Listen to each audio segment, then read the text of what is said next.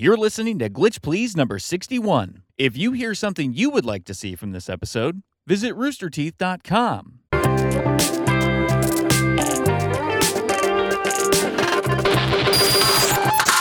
Hey, welcome to Glitch Please, the show where we talk about video games every single week. I'm Ashley.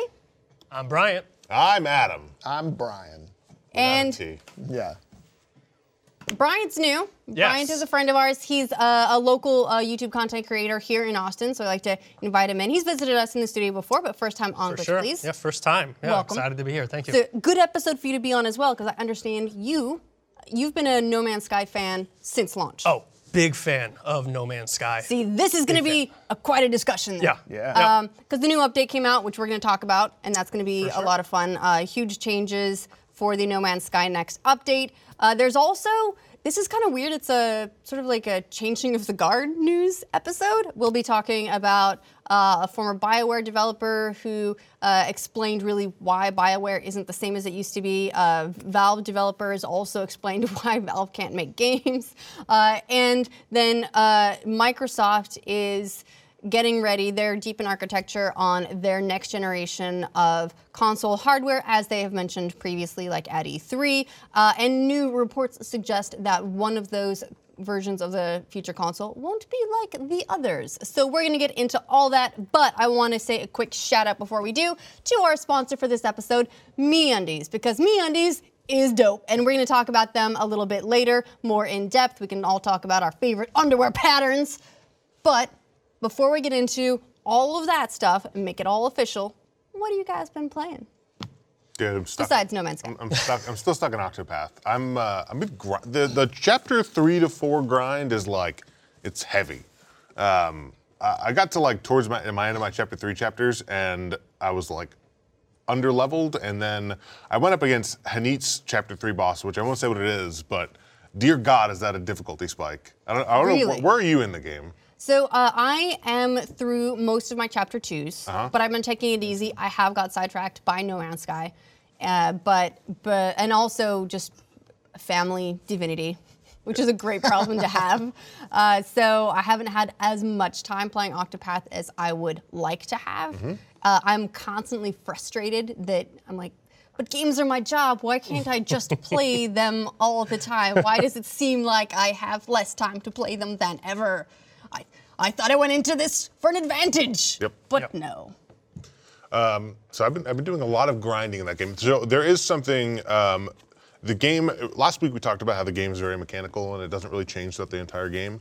There is something that adds to the game or spices it up a bit around level 50. I haven't gotten there. I was going to ask you what level you were at. I'm level like 48-ish with all my characters. Talk to me, Goose. What's spicy? Talking maybe some new abilities and stuff. You talking subclasses, or are you talking divine abilities? New jobs. Okay, I did have just completely by accident, and I knew that this was going to be a thing somehow at some point, because we talked about Octopath Traveler at some length last week. If you missed that, Octopath Traveler is a sort of a classic 2D-ish JRPG that's released for the Switch from Square Enix. It is a console exclusive. It really feels like a throwback to like the Game Boy, or something you would see on a 3DS, but scaled up to be like a console game. So it's what they call 2D HD 2D. In some order, some combination of that, where it looks like the whole thing's been tilt shifted, really distinct graphics. You have 8 different protagonists who each have their own story, but you party them up, and then you can go through each of their 4 chapter stories in really whatever order you like, although they do get more difficult as they go on. So you're incentivized to go through really all of them. Different characters have different abilities, but there's essentially 2 sets of 4. There's the cleric and there's the alchemist. There's the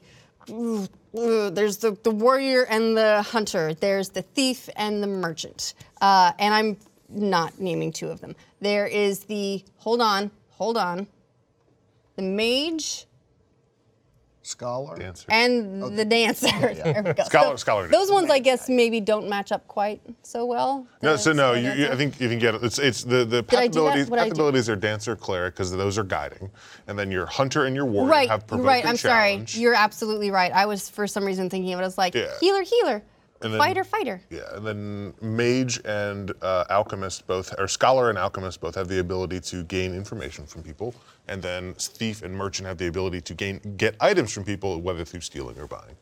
You're completely right. I'm an idiot. No, Anyway, that's there's a lot of abilities to keep track of. that's the short version, sort of what you can expect from that game. It is a traditional JRPG in that there's a lot of sort of grindy, it's turn-based combat. You use each of the characters' abilities trying to strike at a weakness to knock down an enemy's armor so you can do extra damage. Yep. And as you go through each of the different areas, you'll find like new challenges, new stuff to unlock. Yeah. For some people, they'll just find money fucking everywhere. I'm at a point where early 40s, you pretty much have unlocked all of your character's abilities, including their divine abilities, which is like their ultimate. And for the most part, you've unlocked their secondary classes' abilities as well. So there is a little bit of a lull there where you're not progressing towards anything. And I was just grinding, and I couldn't even find new gear. Like I leveled up probably like 8 times, and I went back to Hanit's boss. Still had trouble, but still beat it.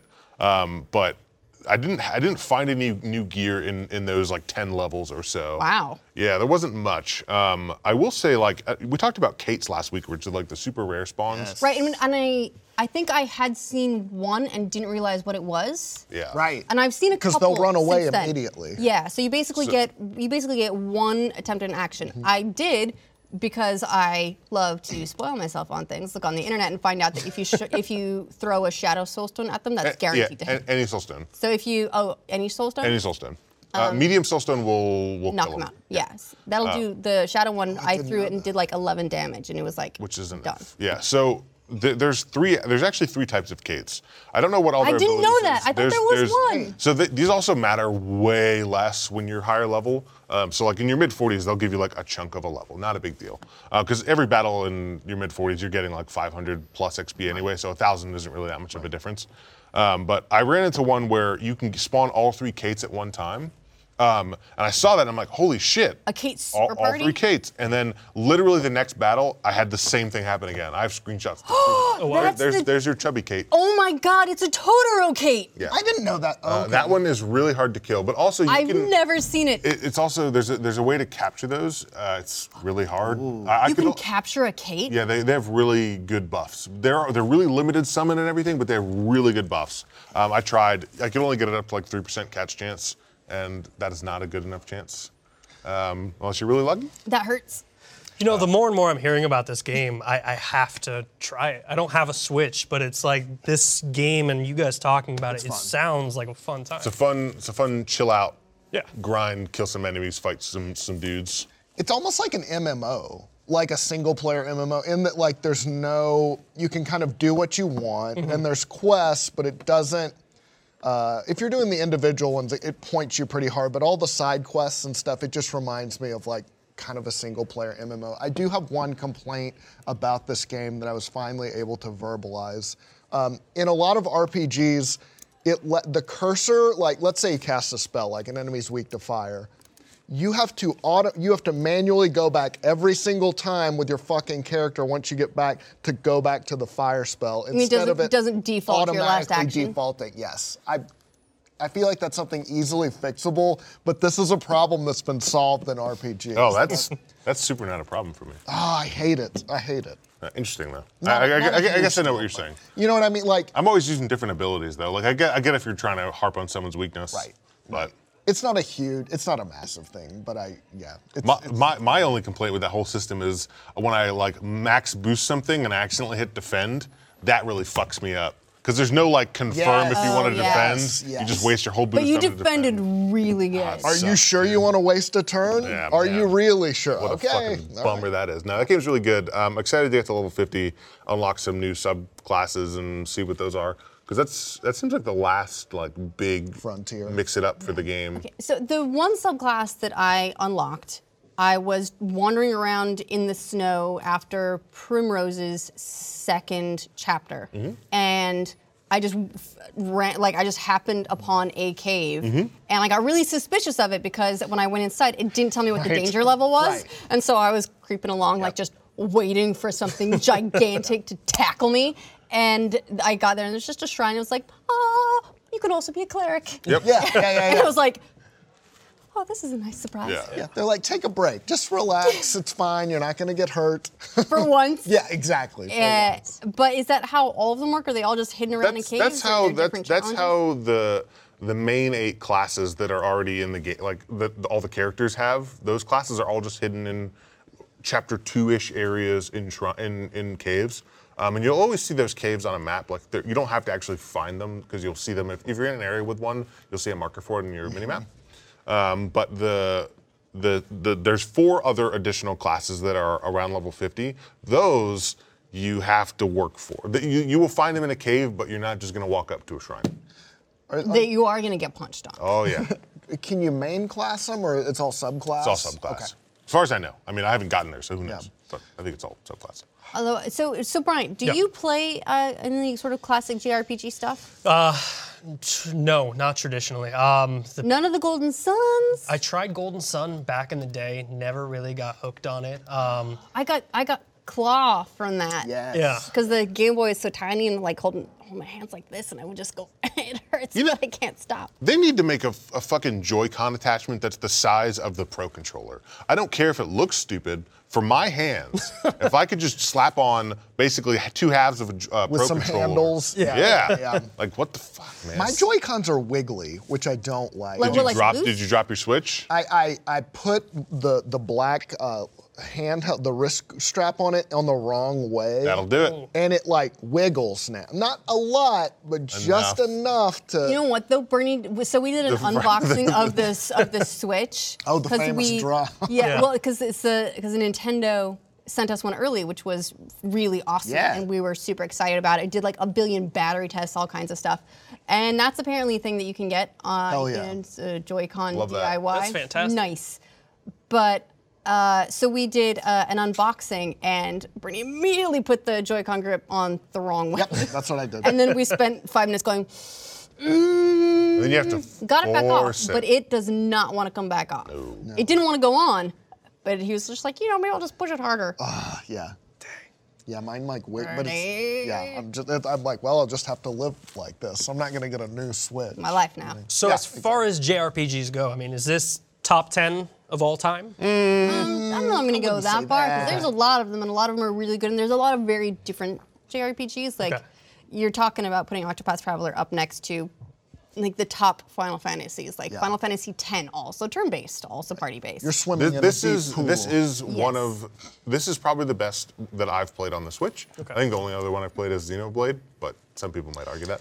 Also, Xenoblade is a little bit different in that there's it's less different traditional. sub-varieties of It's- JRPGs, right? It's super anime. It's funny that this game is out now. It's almost like trying to introduce a younger person to like hair metal, because it's like, oh, I've never listened to this at all, and it's like, oh, you don't understand. This is like what was on the radio back in the day. Like Right. these games were massive, sort of late '80s, early '90s, that heyday, and then on to like Final Fantasy VII. But yeah, they've sort of, they're much more niche now than they used to be, but.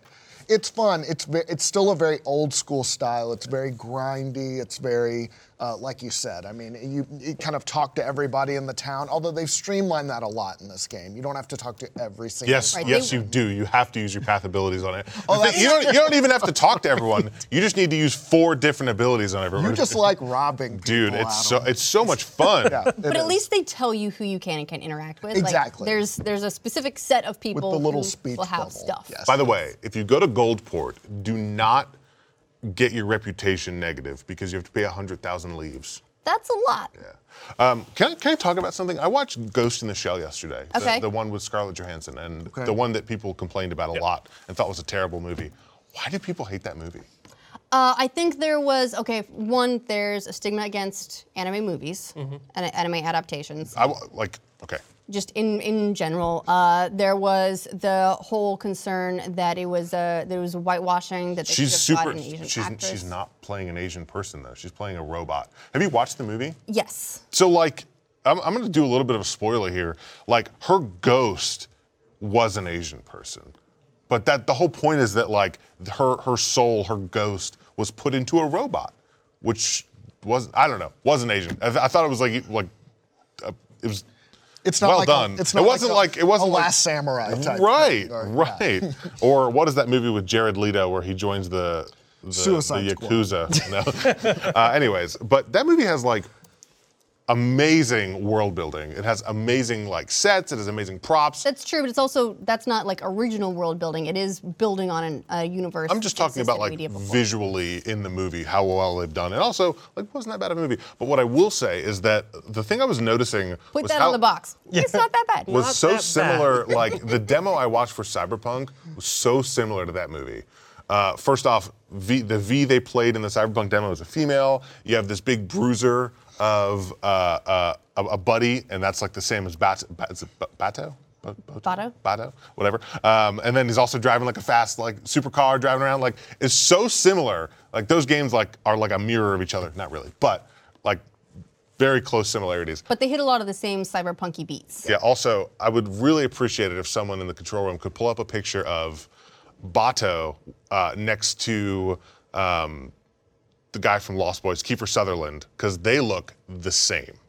Oh, really? Dude, it's unbelievable.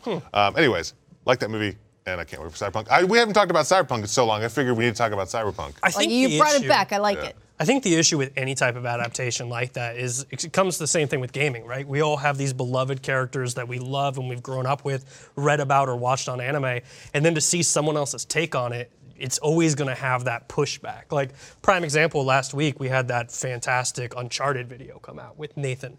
I'm a diehard Uncharted fan.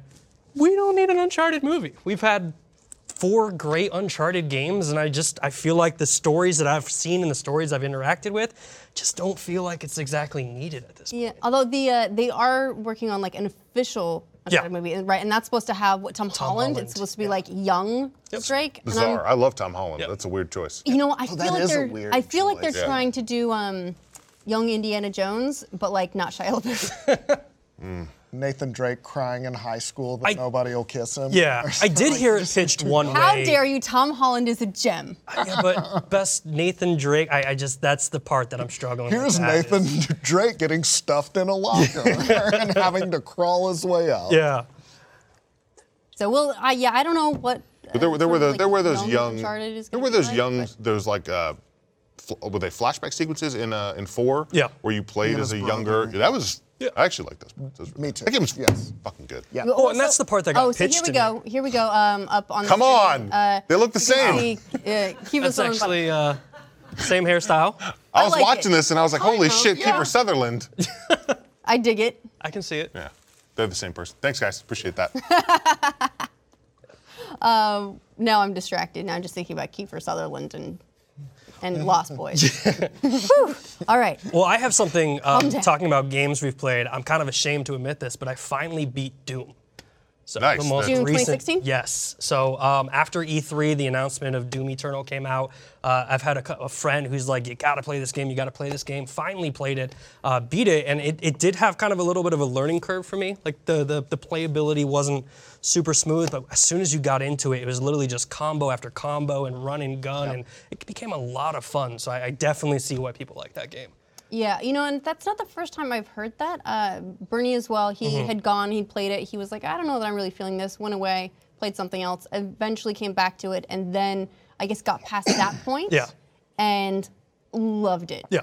But it seems like for some people there is a tipping point on getting used to how it plays. I got really far in that Something game, subtle. and then like I got past like hell or into hell and stuff, and there's something about when the momentum slows down, my momentum to want to play it slows Yeah. down too. And like if you're like, oh wait, where do I go, or something like that, that's when I'm like, whatever. Well, and also in the beginning, you don't have your double jump and then you also don't have another part of your exosuit at that point. So it's like, it's this super slow paced, and in a world where we have like Titanfall, where you're like literally running and gunning, and Call of Duty, where you're fast paced, to come to this, it was just kind of like, oh, this is pretty slow. I got to change the pace up for this game. So it was still fun. Solid game. Yeah, also, that first opening when you have the shotgun, you pump it to the song. Yeah. Good job, guys. That was the part that I definitely enjoyed, was the rock music that would, like, you get into these heavy battles and you have headphones on, and they're just blaring and going, and it's fantastic. Now, Brian, I understand you've been playing real life GTA. Yeah, so I had a friend who earlier this week went to the doctor, and it turned out to be a little bit of an emergency situation, so he had to go to the hospital like immediately, but it ended up he's fine, but he had to leave his car in the doctor's office. So it was there overnight. And then he called me, he was like, hey, can you just go check my car to make sure it didn't get towed? And I was like, that would be kind of a dick move for the doctor's office to tow your Be car. like, oh, you're sick, huh? Well, this should be fun. Yeah, let's double down on your problems. Yeah, well, guess what? You can't park here for more than 10 hours. The doctor runs the tow company, so he's getting you on both sides, Exactly. So last night I got home from work, and I looked it up, and the doctor's office was it's close to my house. It was like 2 miles away, so I'm like, I'm just gonna walk to the doctor's office, get the car, like I got his keys, I'm gonna get the car, drive it back to my house. So I did, and I hadn't walked. That's very kind of you. Yeah, and it felt like a real-life GTA mission, as close as I'm gonna get to doing that, and it did feel like the parts in GTA where it seems sort of innocent at first and like, oh, I'm just gonna go get a car, and then like at some point I'm gonna realize it's stolen, and then like 5 gangsters are gonna be chasing. Did you get any weird phone calls on the way there, like asking you to swing by afterwards? Yeah. Right. Your cell phone's blowing up like 24/7 like it does in the game. Let's go bowling. I can't wait to play that game. I want to play that game again. All of a sudden, it was, you just made me want to play it. Thanks. It was fun. But in my mind, it was like, oh, this is like a little mission I've got to go into, and I did it, and I opened up the car, and I it was very uneventful. I mean, I just walked somewhere, but like, it's funny to me like how, at least in a city like Austin, where everyone drives, that you don't like walk around a city that much, unless you're like downtown or something. So you definitely get like a street level view of everything. Like there were these people eating out of a food truck. There were like all these people at a bus stop. Like there was a little bit of an altercation I passed by. Like it was just cool. Like it felt like, oh, this is like, I'm getting like a real. You got the city noises. Exactly. Yeah. Like it's someone like almost pretty hit immersive me. game. Yeah. Total. It's a great MMO that everyone should play. I recommend it. But yeah, so that was a lot of fun, and also been playing a lot of No Man's Sky, and Enter the Gungeon just had like a new update.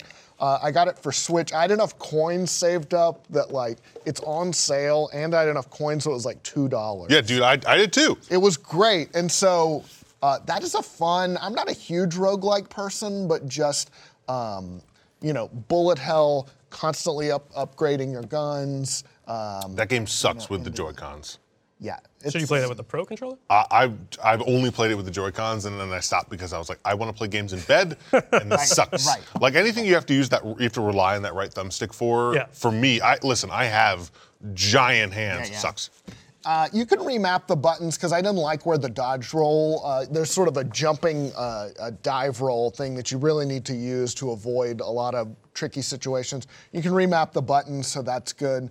But it's just it's a really well done indie game, which the Switch is getting a little crowded. There's getting to be a lot of crap on it on the eShop, but this is and it's on sale now, so it was a lot of fun. Yeah, they need to make some parsing tools for that store. Yeah, the discoverability is not great, and I'm really concerned that they want to be putting dozens of new indie games on the eShop every week. On the one hand, look, more selection is great, but there's really no way to I need a Nintendo discover. seal of quality Right. on games. Do they have a ranking system in their They have a They have a bestseller bestseller list. as well. That's about that, but it's like Who knows if that's like. Yeah, I can only scroll through so many 2D pixelated Metroidvanias. Yeah. Like there are 80 of them right now. Because that's the good side of the Steam side, right? Because like you can search $5 games, and then you can put, I only want 5-star reviews, and genuinely you can find a good game out of there. And this is where I feel like sites like Metacritic kind of fall down a little bit because it seems like everything is like,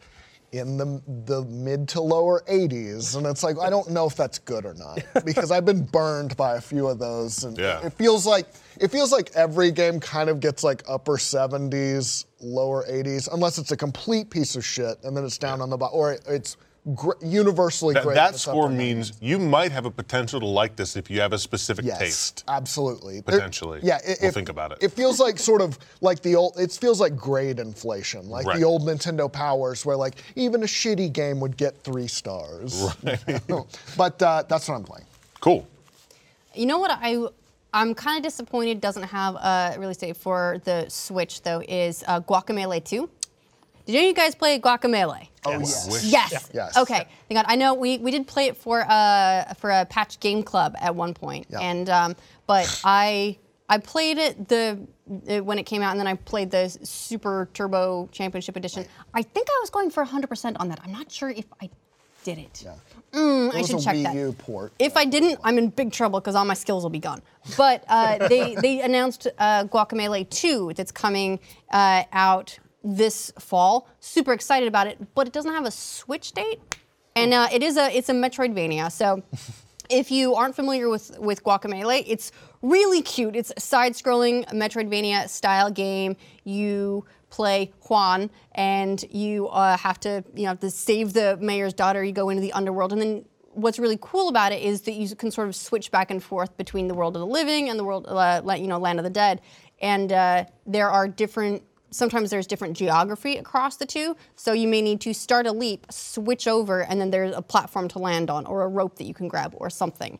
And so you find yourself, as you are going through these crazy platforming stunts, also Right. having to manage your world. And there's a co-op in it. You can play as the second character, Tostada, and it's this game. It was so fun. I'm really looking forward to the second one. Super, super excited about it.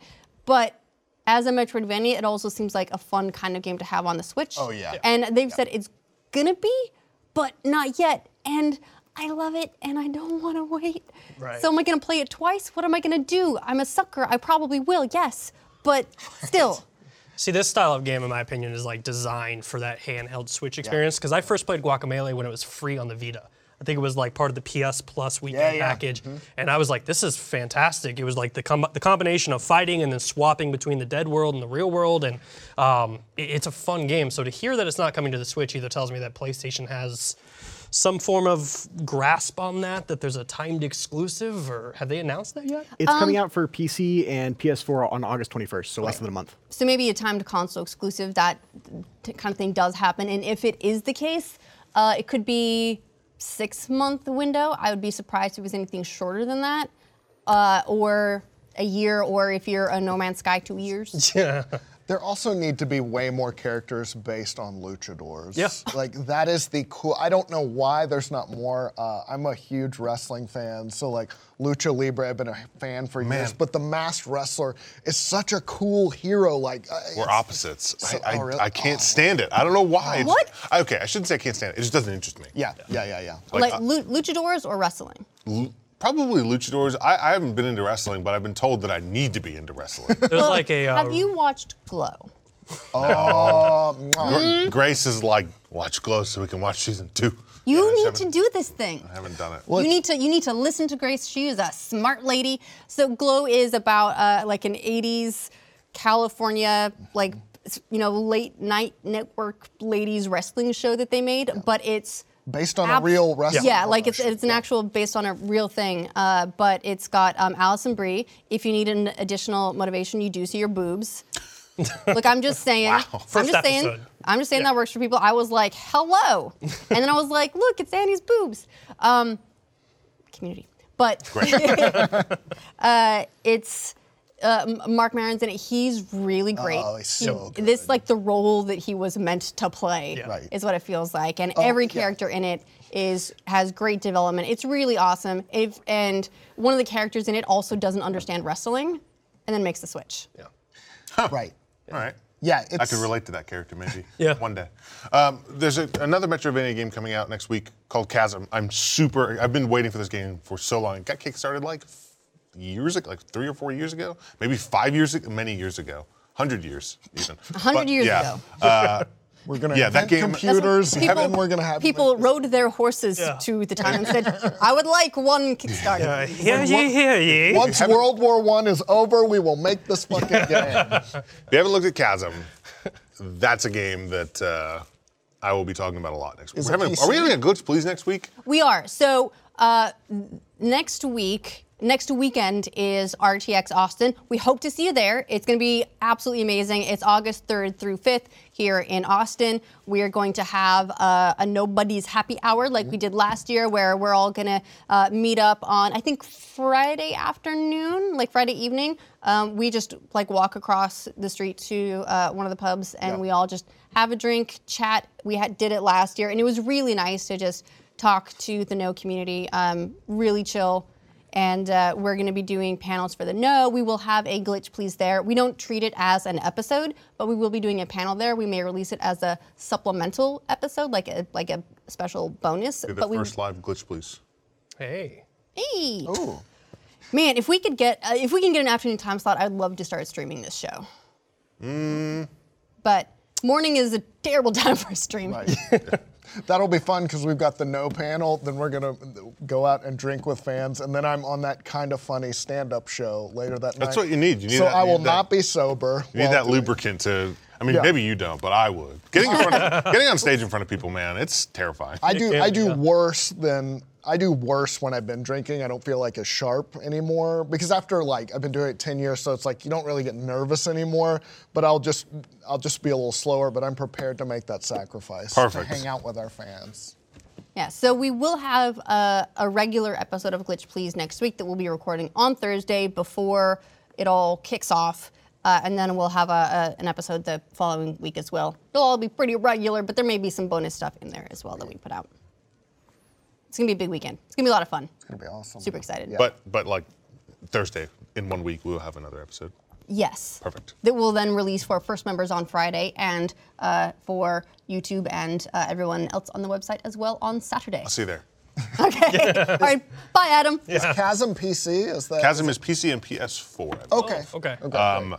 Tell It's us a about it. really, I mean, there's not much to tell other than it's a really adorable fantasy Metroidvania. Like the attention to detail and all the animations, it's like it is. And I don't know like how much depth it has or anything, but we will find out soon. Awesome. I'm super excited. How long was it kickstarting for?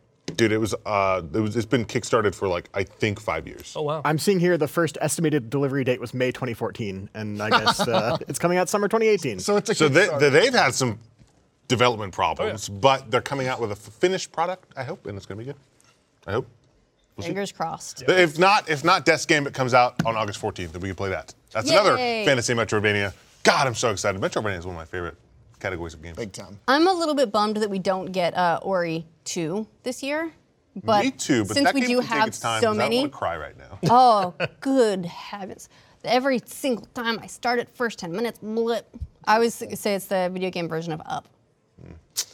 That game That's a nice gives you comparison. that game gives you sad cries. But I haven't had any game. This is an adult thing for me. I've never had a that's so touching cry before until I became like 25ish. Then I started watching animal videos and being like, it's so cute. Sucks. But anyways, I tear up anytime I see like commercials about puppies or anything really. I'm a crier. Yeah. don't follow the dodo on Twitter because they're What's the dodo on Twitter? they are an animal-centric Twitter that posts about stories about animals that are very touching. Some of them are just like cute, quirky animals with their friends, and that's awesome. Some of them are like, we found this puppy that was in dire straits and almost dead. And it's like, I see that, I'm like, oh God. Yeah. But it's always by the end, they're better. Yeah. Right. But it's really, man, if you just want to cry a bunch, go to that Twitter. Love you, Dodo. You want to start Tuesdays with tears. If you want to make everybody in your office uncomfortable, check out Dodo. Yeah, but they are definitely split between like, oh my gosh, this is so cute to, oh my gosh, this is so sad and cute. It's sad but happy. Yeah, like Happy ending? You sympathize for the animals, but it generally is a happy ending. Good to know. I'm definitely like whenever one animal like rescues another animal or like a human, become or friends? A human, yes, that or like they pull a baby out of traffic Yeah. or something. That one always gets me. Like a human baby out of traffic? I don't know if that actually exists, but you know what I mean. Like there's like the dog like gave his owner CPR and then Yeah. called 911, and you know it's like good for you. Good job, dog. Yeah. I'm sure there's a clip of a dog rescuing a baby from Oh, traffic. I'm sure. Oh yeah. Somewhere on the internet that exists. Totally. And we could talk about dogs all day. Yeah, we could. Yeah. I got back in my treadmill game. Woo! Doing the Persona again. I can't do it tonight because I walked too much and now I have blisters. I got Blisters on my- my fingers. yeah, Is that it? my twisty toes. My twisty toes got. Dude, do they some got medical calluses. tape. And well, they built up calluses, but I've been walking, you know, hour and a half, 2 hours a day, and it's been 100+ degrees here in Austin, and so it's very, very hot. My treadmill is in the garage, so there's no air conditioning. I can point a fan at myself, and it helps bring the temperature down a little bit. But I'm still, at the very least, dealing with mid-80s if the garage Dude, door's that's been closed all day. unsafe. You've got a video game set up, but no air conditioning. Look, I have my priorities. You gotta migrate that treadmill, dude. No, I will say that I like it. Doing it in the heat does bring my heart rate up. I sweat more, so in that respect, I kind of get more out of the You workout. also can get heat stroke. Yeah. Yeah. Well, Like there's- those people Treadmills that also wear Look, garbage bags. there are risks. Yeah, but I haven't really had any huge issues. Yeah. But because I'm sweating more, I think I'm having more trouble with my poor little toe calluses. So I got to take a little break, and I don't want to because I'm getting back into my momentum with the game, and I don't want to stop. I'm blown away that you can actually walk on a treadmill and play a game at the same time. I do not have, when I'm playing Pokemon Go on the street, I like am running into signs and to trees and stuff and Well, they don't tripping have. over it. They don't Fortunately, have there's no those on. signs Yeah, that's on true the on a treadmill. treadmill. Yeah, you're not. I didn't That's get one the of the ones that deluxe has model. obstacles built in. Yeah. Yeah. For me, it's very specific to the type of game. I couldn't play a shooter. I really don't think I could play anything in first person. Even third person can be a little bit dicey if it's just over the shoulder, but you're still going around. Bernie can do first, third person, no problem. I find I just walk off the treadmill, so I tend to play more games where there is grinding because I'm playing Persona. I played the first Ni no Kuni on the treadmill.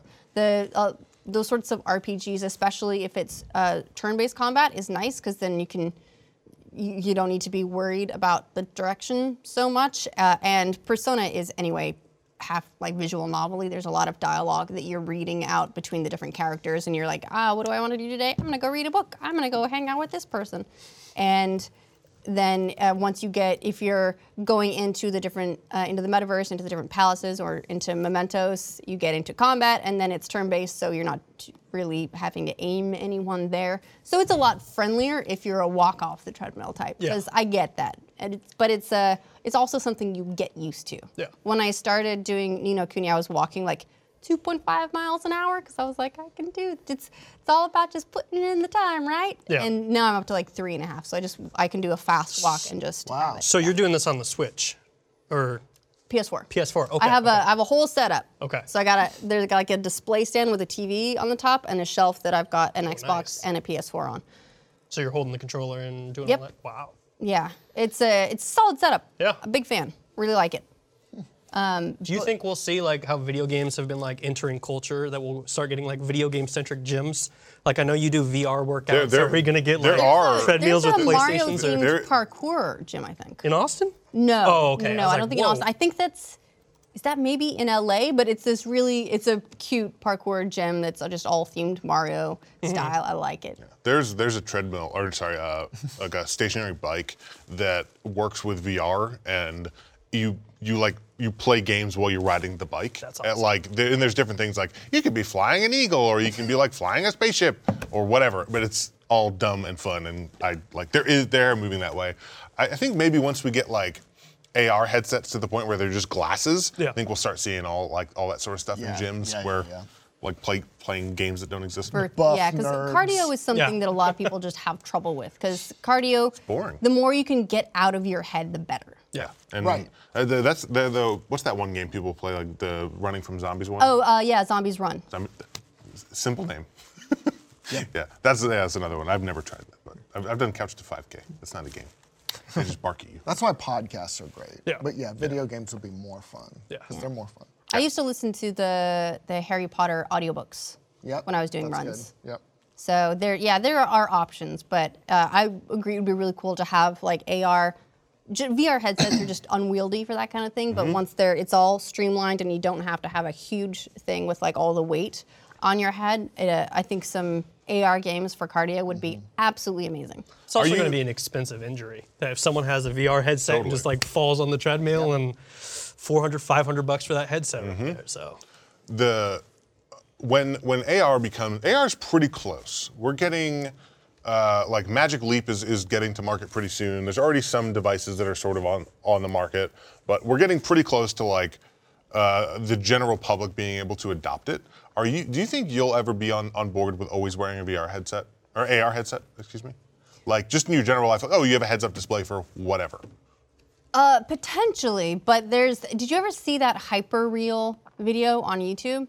The one with all the ads. Yeah, so it was sort of a conceptual visualization of what a world might look like with persistent AR, and it was, they start out, they're on a bus, they're playing a game, and then they get up and they've got like all these flashing like heads-up displays. Here's the direction. Here's like on the sidewalk. Here's where the lanes for walking this direction. Here's the lanes for walking this direction.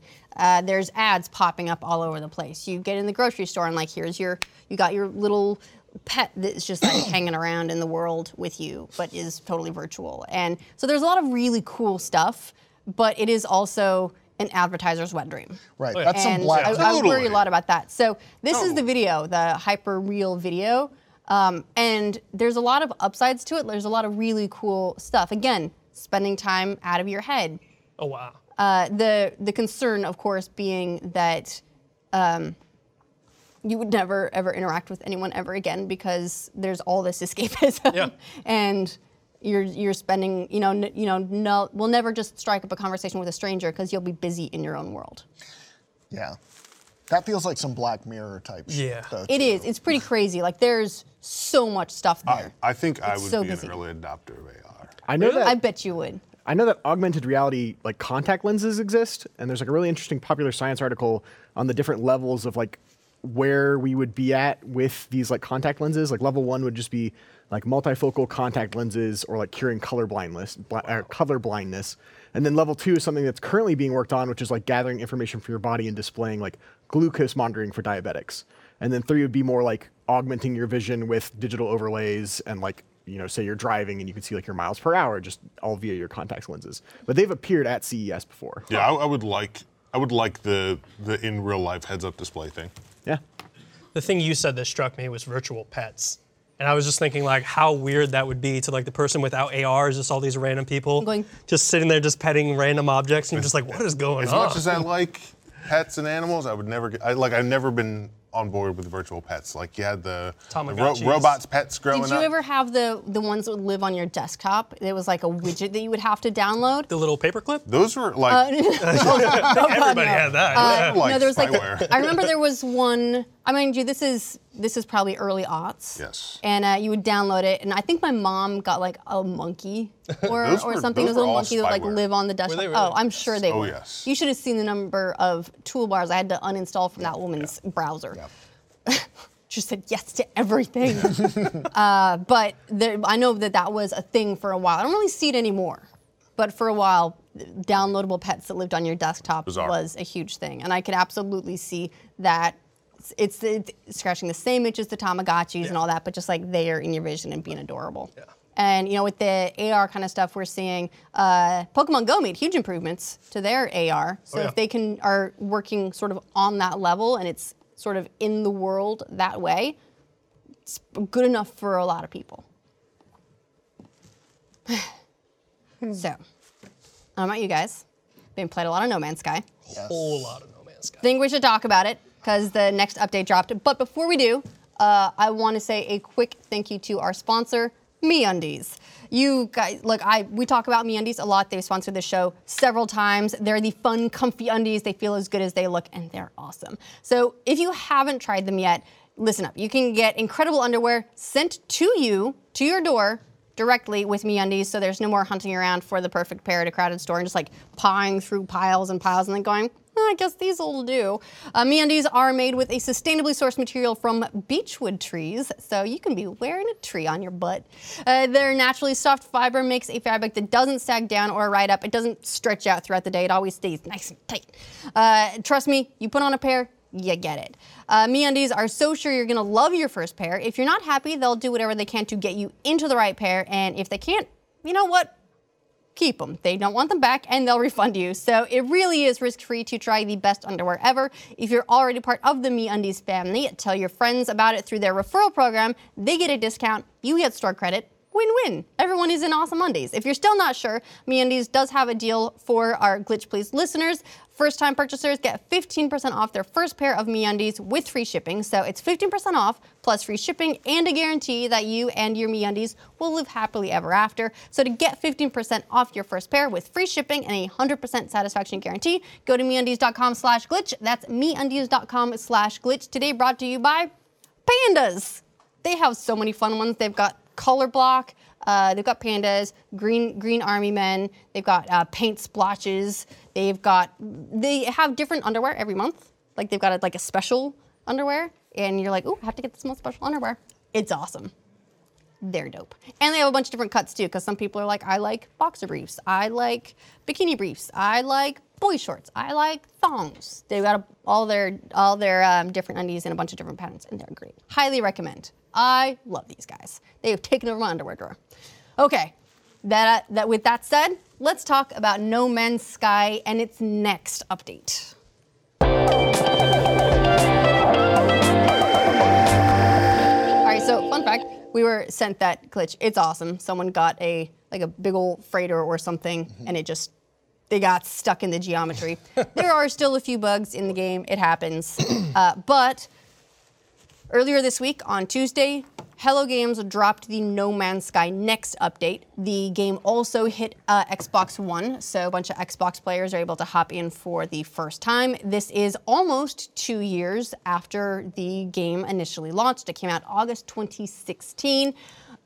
When the game came out, as I'm sure everyone remembers, there was a lot of disappointment going around because people thought there would be multiplayer. People were expecting dinosaurs running around in lakes. They were expecting all basically like the crazy terrain planets that had been shown in the trailers, and what the game actually released with was not at that level.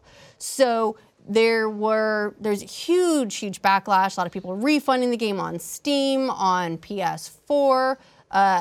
People were sending Hello Games death threats because the planets didn't have butterflies. Normal move. Yeah. Definitely something a sane person would do. Yeah. You know, and I get it. I got the game when it came out, as many of us did. Yep. I played it and I kept playing it for a while, waiting to see when it was going to become the game that was from the trailers, and it didn't. So it was a very, very rough time for people who are disappointed with the game as it released, and also for the development studio, who basically went radio silent. They stopped tweeting. They stopped talking, which, in my opinion, was a pretty solid move, because talking kind of got them into this trouble in the first place. There's this talk of, grand visions and all the things you'd be able to do, and how you would be able to find people, but it would be difficult and rare, and you would only know what you looked like when you saw another character, because it was all first person. And then it turned out that you still wouldn't find out what you looked like because you couldn't see other people, because that wasn't a thing. And overall, it was a really rough time. So they shut up. Yep.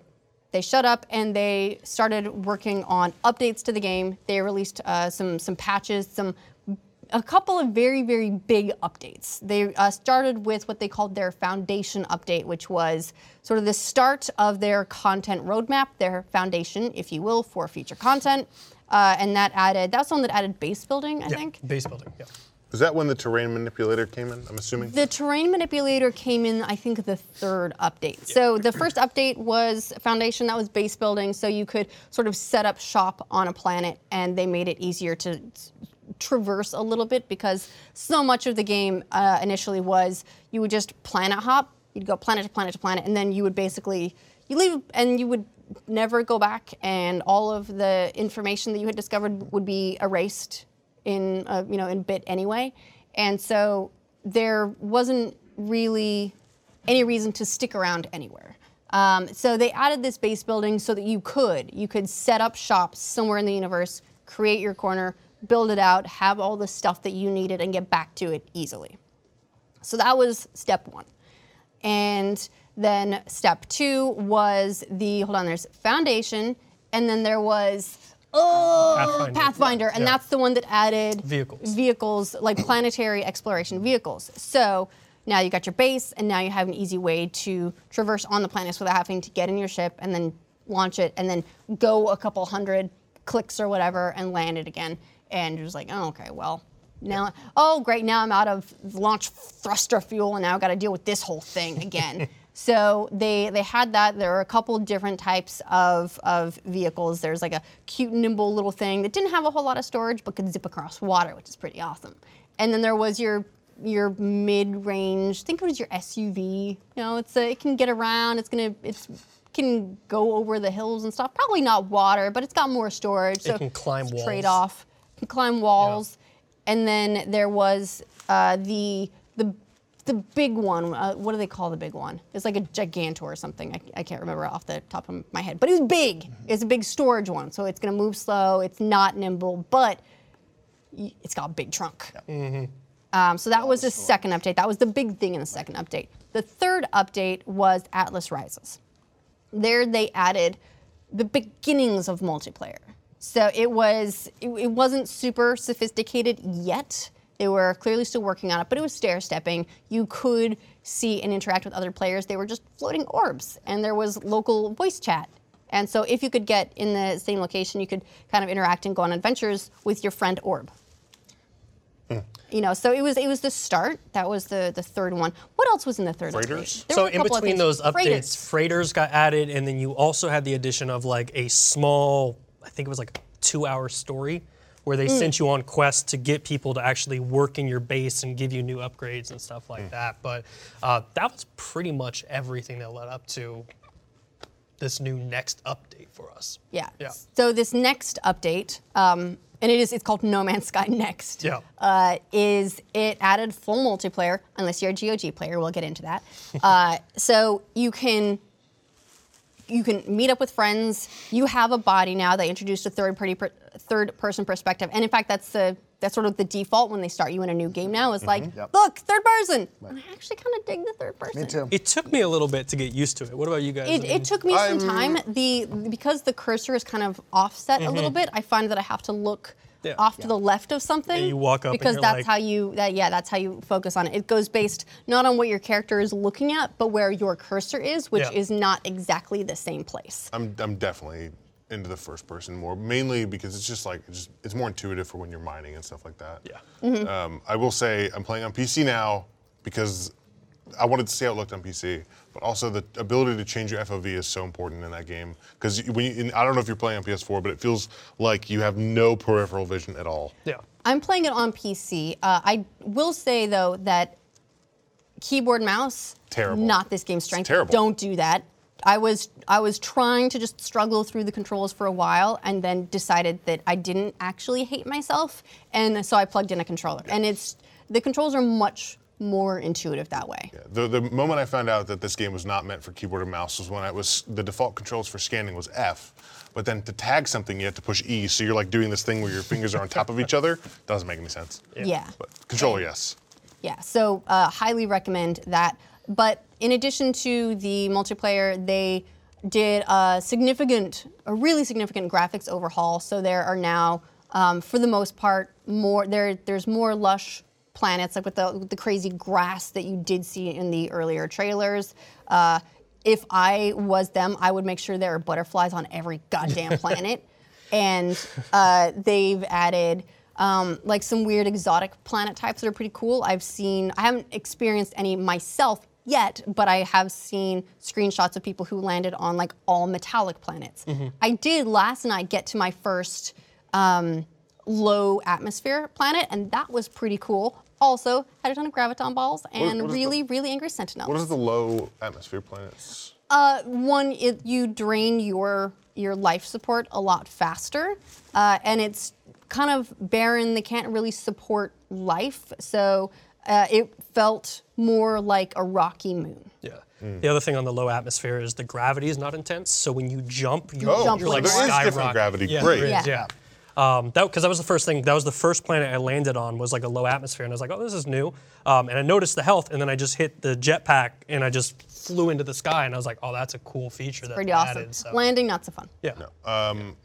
I will say the player on board, like, so I played No Man's Sky when it first came out. I had those initial few hours of, oh my God, this is so exciting. Then I had the following few hours of, wow, this is actually really disappointing. Stop playing. This one, it's 2 years ago, so I've pretty much forgotten everything about the game. But I will say the player onboarding, it's good and bad. So they've improved the tutorials. I feel like it's improved dramatically. Yes, they've definitely improved the tutorials. Like everything, they will literally walk you through everything you're doing, and it still does. Like I'm building my hyperdrive, and I'm like hours in, and it's still like, yeah, you just got to go do this. And like to get money, there's literally like how do you make money? There's like a tab on how to make money.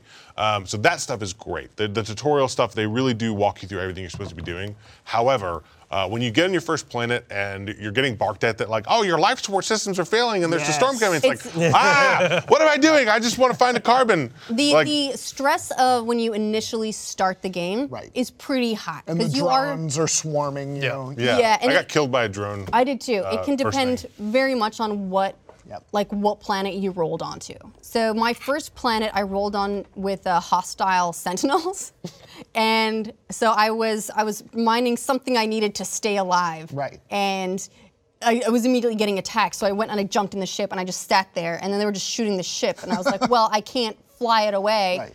What am I going to do? So I hopped out and tried to run away, but then all my limited life support and hazard, because it was also, I think, a toxic planet, was draining down That's really when I died. fast. Yep, and the I same was planet. just, I was like, you know what? Re-rolled again. Because I decided with this update to start over. Yeah. I have another save that's got a upgraded ship, and I've got a highly upgraded exosuit, and I've got all that stuff, and I've got a ton of money, so I can spend it on whatever. But I decided to start over because I wanted to see how the early game progression and how they really lead you into and through the game had changed.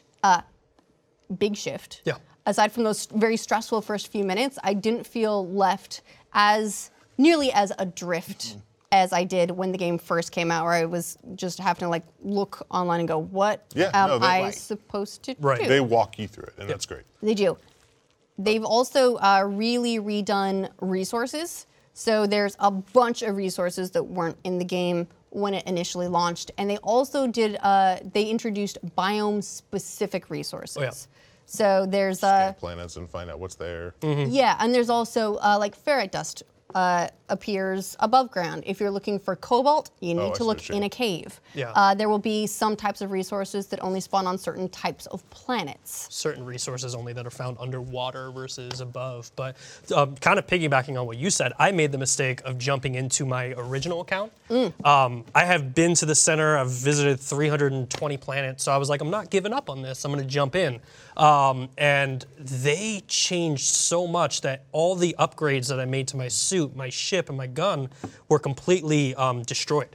So all that were in there were like technology modules, which Did is you how have you do the it. space? Yeah, the space was still there, but all the upgrades, so something. now I have to go back and re-upgrade everything, buy all the resources to do it again. And that can get real expensive. Yeah, so I immediately was like, oh, this is how we're gonna do it. I'm just gonna start over and start new. Was that frustrating since you had put all that work into the original game, like you were being punished a little bit? I have a very love-hate relationship with No Man's Sky. Yeah. I played the game and I kind of kept, You've put in hundreds of hours. I think I'm at 200 hours on that game. Jeez. And when I first played the game, I was like, I'm put blinders on. I'm not going to listen to any of the media. I'm not going to listen to any complaining. I just want to get to the center. Right. And when I got to the center, my ship was fully upgraded. My suit was fully upgraded. And spoiler alert, when you get to the center, it just launches you straight into the back of the beginning of the galaxy. And if that's not enough to get you excited, it breaks every single piece of armor that you've upgraded, every single upgrade to your ship. So to your point of like when I opened it up and I saw everything was broken, and I was like, okay, I've been here before. I'm used to Let's just being start punished over. by this game. Yeah. So, but when I started over, Get fucked. yeah. Right. Well, and that's kind of the nice thing is that like I started it over and I've got a brand new character, and because I've been to the center and because I kind of know what the game is, I'm in no rush. So it's like I'm playing with the building mechanics, and when they did the Foundation update, it was like, oh, here's 5 different buildings that you can build.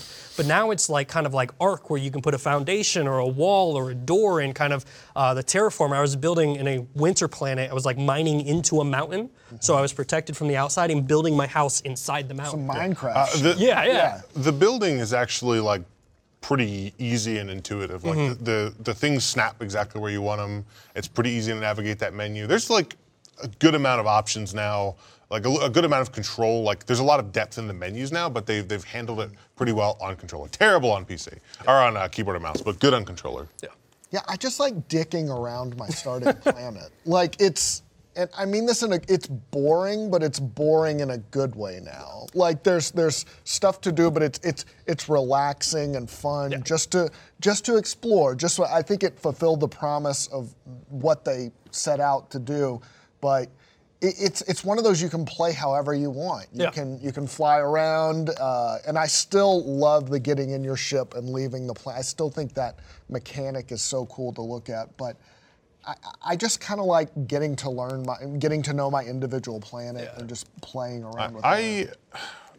I haven't played enough yet to really have decided if this update will bring me back or not. But I'm not sure what the driving factor is for if you want, I want to play co-op, but what other than to do what? Where am I? I don't necessarily need objectives, but am I going to fight harder and harder enemies? Am I going to get better and better gear? Like, where is the treadmill there? Or is it just build a cool base, explore with your friends? Yeah. And that's fine. It just might not be for me if that's the only thing. Right. It would be nice for some. Hello Games is like, really? Yeah. We've given you everything. Even in Minecraft, there's like an end boss, and I think it would be cool if there was something like that in the game. Maybe there is that we don't know about. I think that would be a nice touch. So I have heard Adam was playing. He said he got attacked by pirates, and I was like, that immediately. Cool. Awesome. That's one thing. Space pirates? Yes. Oh yeah. And I was like, that's immediately something that I'm into because okay, here's an enemy. Right. Our friends can go swarm, and we can have space battles. Yeah.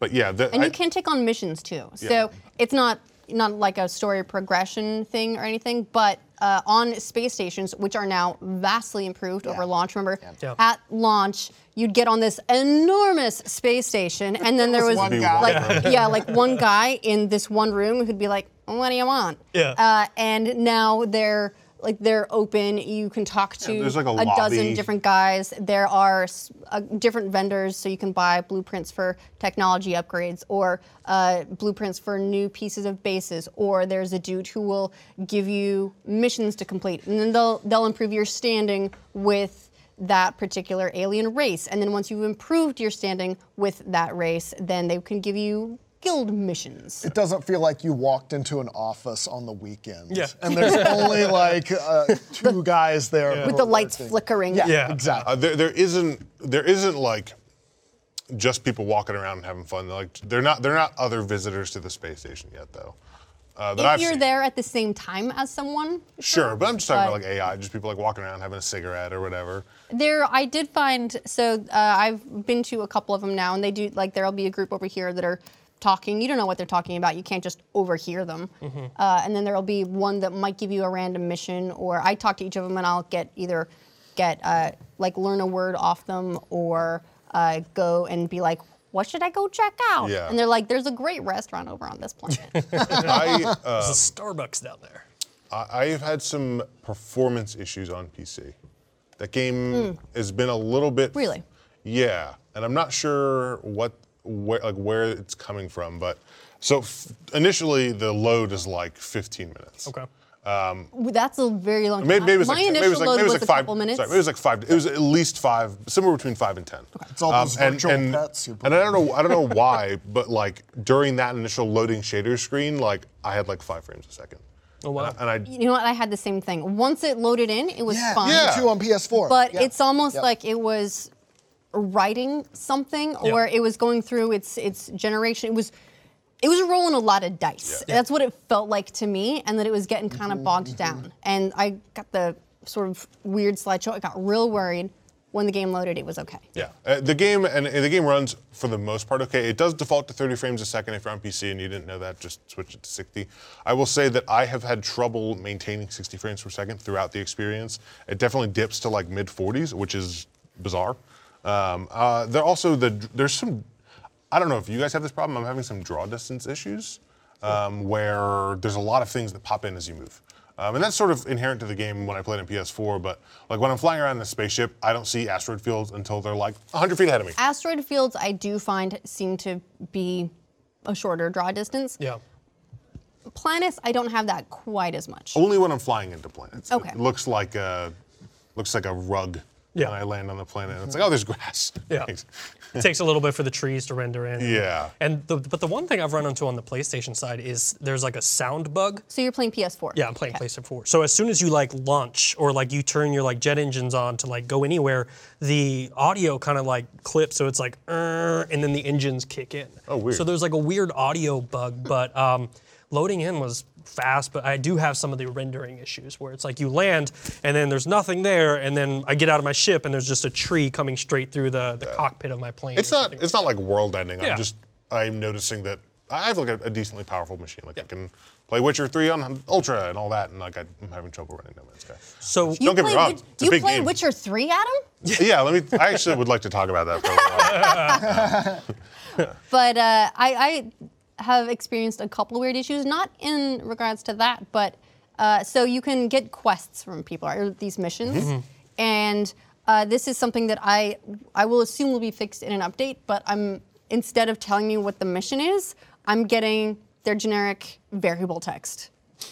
So like basically like int mission. Oh, cool. Well, and I'm like, this is not supposed to be what this is. it hasn't translated or Right, like they instead of putting in what that variable is supposed to say, it just says the name of the variable, and then if I go into my log, then I can go, oh, I'm supposed to go feed 8 animals, but but they're not telling. but I don't know what it is. Like when it pops up, I'm just like, So it actually looks like they dropped a hotfix patch today that fixes all of these issues I think so far that you great, guys have okay. mentioned. Great. They did Yeah. say they were aware of and working on some things, and I'm sure there will continue to be other things that are I fixed. think the thing that comes for me though is like when I played it at launch, it was frustrating when every time you warped from galaxy to galaxy, it crashed. So like every time you Didn't hit the have warp that. button, well, that was for me on the PlayStation when I was trying to stream it, it would immediately just crash the game. And then we would also have issues where like literally the planet I landed on before we got to the center of the universe was mining resources, and then the ground just disappeared, and I sunk right into the center of the planet, and I couldn't get back up or anything like that. So for the last 2 days of playing this, I haven't had any of those issues. So I'm just like, this game that's a solid great. improvement. Yeah, like basic functionality. yeah, basic functionality. Yeah. What made you stick with it for that long? Because that seems like the most masochistic thing. Yeah. So it's always been the Dreamer effect. I've always had an appreciation of the game. Like even though they came out and they overpromised and oversold the game. Right. I think somebody said it great this week on your guys' show where they're like, it's finally out of alpha and finally out of beta. It's like the game you're But there was supposed to get. still something cool there. No Yeah, Man's it was Sky like- has finally released. Yeah. Yeah, it's not early My access. thing was that like we were at a time when Star Wars Battlefront came out and everyone was like, oh, there's only 2 playable maps. And then I'm like, well, you look at No Man's Sky, they literally gave you like 18 quintillion planets to explore. Yeah. And even though like all the planets are kind of boring and like, yeah, they still like, they raised the bar in the gaming industry. Yes, And that's kind of yes. been like my appreciation of the game that's kind of kept me around is like, you guys did something that with only 8 people at the time. Right. That other studios, they try to achieve it and it takes them much, much longer at times. See, I felt like there was a lot of Molyneux effect going on with the release of the game. I feel like they talked it up way too much. And if they hadn't said, if they hadn't talked about some of the features that didn't make it in for launch. And I know that there were occasions where they're like, we're going to continue to add things after the game launches, but weren't clear about what is in at launch and what they're going to continue to work on in the future. So it was so much talk of this grand vision that then wasn't the game that was delivered. Yeah. I was with a lot of other people and being like, this is not cool. The communication here was clearly off. Someone should have shut you up. Yeah. Because the game that you sold is not the game that gamers were able to buy. And I don't think that's a solid foot to start on with your gaming community. Right. I think it's great that there's a lot of gamers who did enjoy and stick with it they found they're like, you know what, I like just having 18 quintillion planets. If they're not great, you know what? It's still something for me to do. It's fun. I'm enjoying myself. Great. And I think it's good. Yeah. If you like something, fuck yeah, man, like it. But I think that people who are upset and disappointed about what the product ended up being had good reason to do so. And I don't think that disappointment would have been there if they had been more upfront and clear about what was coming at launch versus what was coming later. Do you think they could have, as a company, waited another year to release it and still have that hype building up for it? Because I feel like if you look at where they were after a year, they had vehicles and they had buildings. So it's like there's at least some of that there, or would you think that the multiplayer would still be the They would big- need to release, the thing they could have done is just said, this is early access. Yeah. If they had been upfront about that fact, that would have changed a bunch of things as well. But I feel like the game that they marketed is the game that is now out 2 years later. Yeah. Right. No, I 100% agree with that. Yeah. I've never played a game where I felt, I've played many games where I feel like I just flushed $60 down the toilet. Yeah. And this is pretty much how that felt. But this is a very rare example of them completely, I feel like, redeeming it, putting in what they said they did. I'm surprised they stayed in business. Oh, yeah. To get the money to keep going for 2 years, to bring it up to an acceptable level. So I think they deserve a ton of credit for doing that. I think 99% of other developers would have just cut their losses. and BioWare folded. cut their losses on Mass Effect. Yeah, absolutely. This Within like a month of people being upset about it. for a new IP, like they kind of did something similar with Final Fantasy XIV. They shut it down. They built almost a completely new game. But this, for a new studio to stick with it like this, I do think speaks volumes. So as bad as the launch was, I think they deserve a ton of credit. I agree. It would have been easy to take that money, Yeah. run, and just never work in games again because that would be a difficult thing to do. Yeah.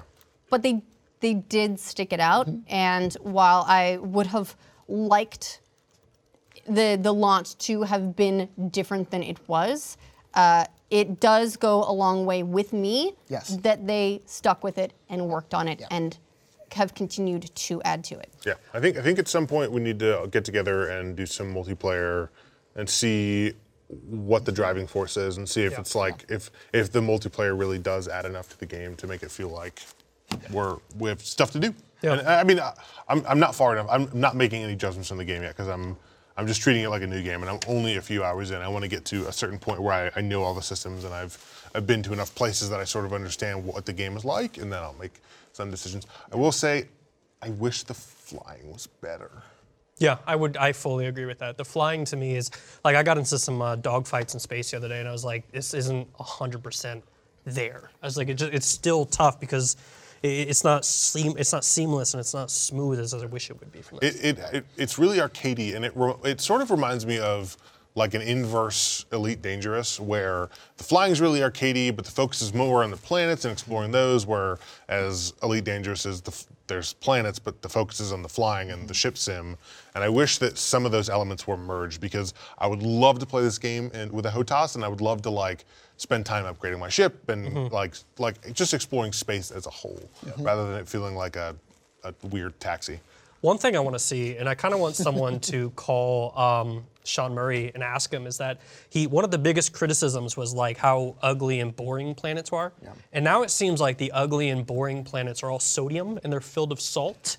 So I don't know if that's like a jab at like all the saltiness that he got, where he's like, oh, here you go, have some salt. Have your salt-filled planet. You've all restarted, right? Yeah. I restarted, I'm yeah. curious about what your experiences were for your planet. So my first planet was kind of boring and rocky, but as soon as I got out into space, I saw a ringed planet. That was the first thing I saw, and I landed on it.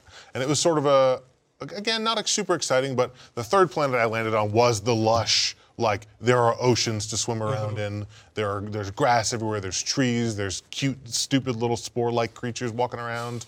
What was like? Did you guys have any order set, or like, what was your experience like in that? So I started over a couple of times. The first time I spawned on a toxic planet with unhappy sentinels. So not a great combination. So I just went fuck it and restarted again. Ended up on a snowy planet. It was lovely. I love snow. You know, it was a nice place to go snowboarding, and that was a lot. That was a lot better. And it was a ringed planet, so that was cool. Like I could see the rings. That was a cool nice thing addition. about the rings that I was like, oh, that's a cool aesthetic. Is like I actually flew into the rings and there was like an asteroid belt. Yeah. So I was like, cool. oh, that's Yeah, like yeah. cool aesthetic and Definitely yeah. I want to take a planet and just mine all its ring away. It'll take a while. Probably. Fun little game I devised for myself was fly through an asteroid belt with boost on and just hold your gun down, see if you can make it through. It's fun. That's the most fun I've had. Yeah. So the planet I started on, the snow planet, was pretty cool. I haven't been to a lush planet yet. I have landed on a lot of poisonous planets. I landed on one hot desert planet that was kind of cool, but I haven't found the one that's got like the crazy, awesome grass with the oceans. You haven't found your forever planet. No, I haven't. I'm not setting down a base. Well, I wasn't. I might actually set one down now that I found the low atmosphere planet, just because I can mine the little graviton ball things. You know, the little glowy little balls. Money for you? Yeah.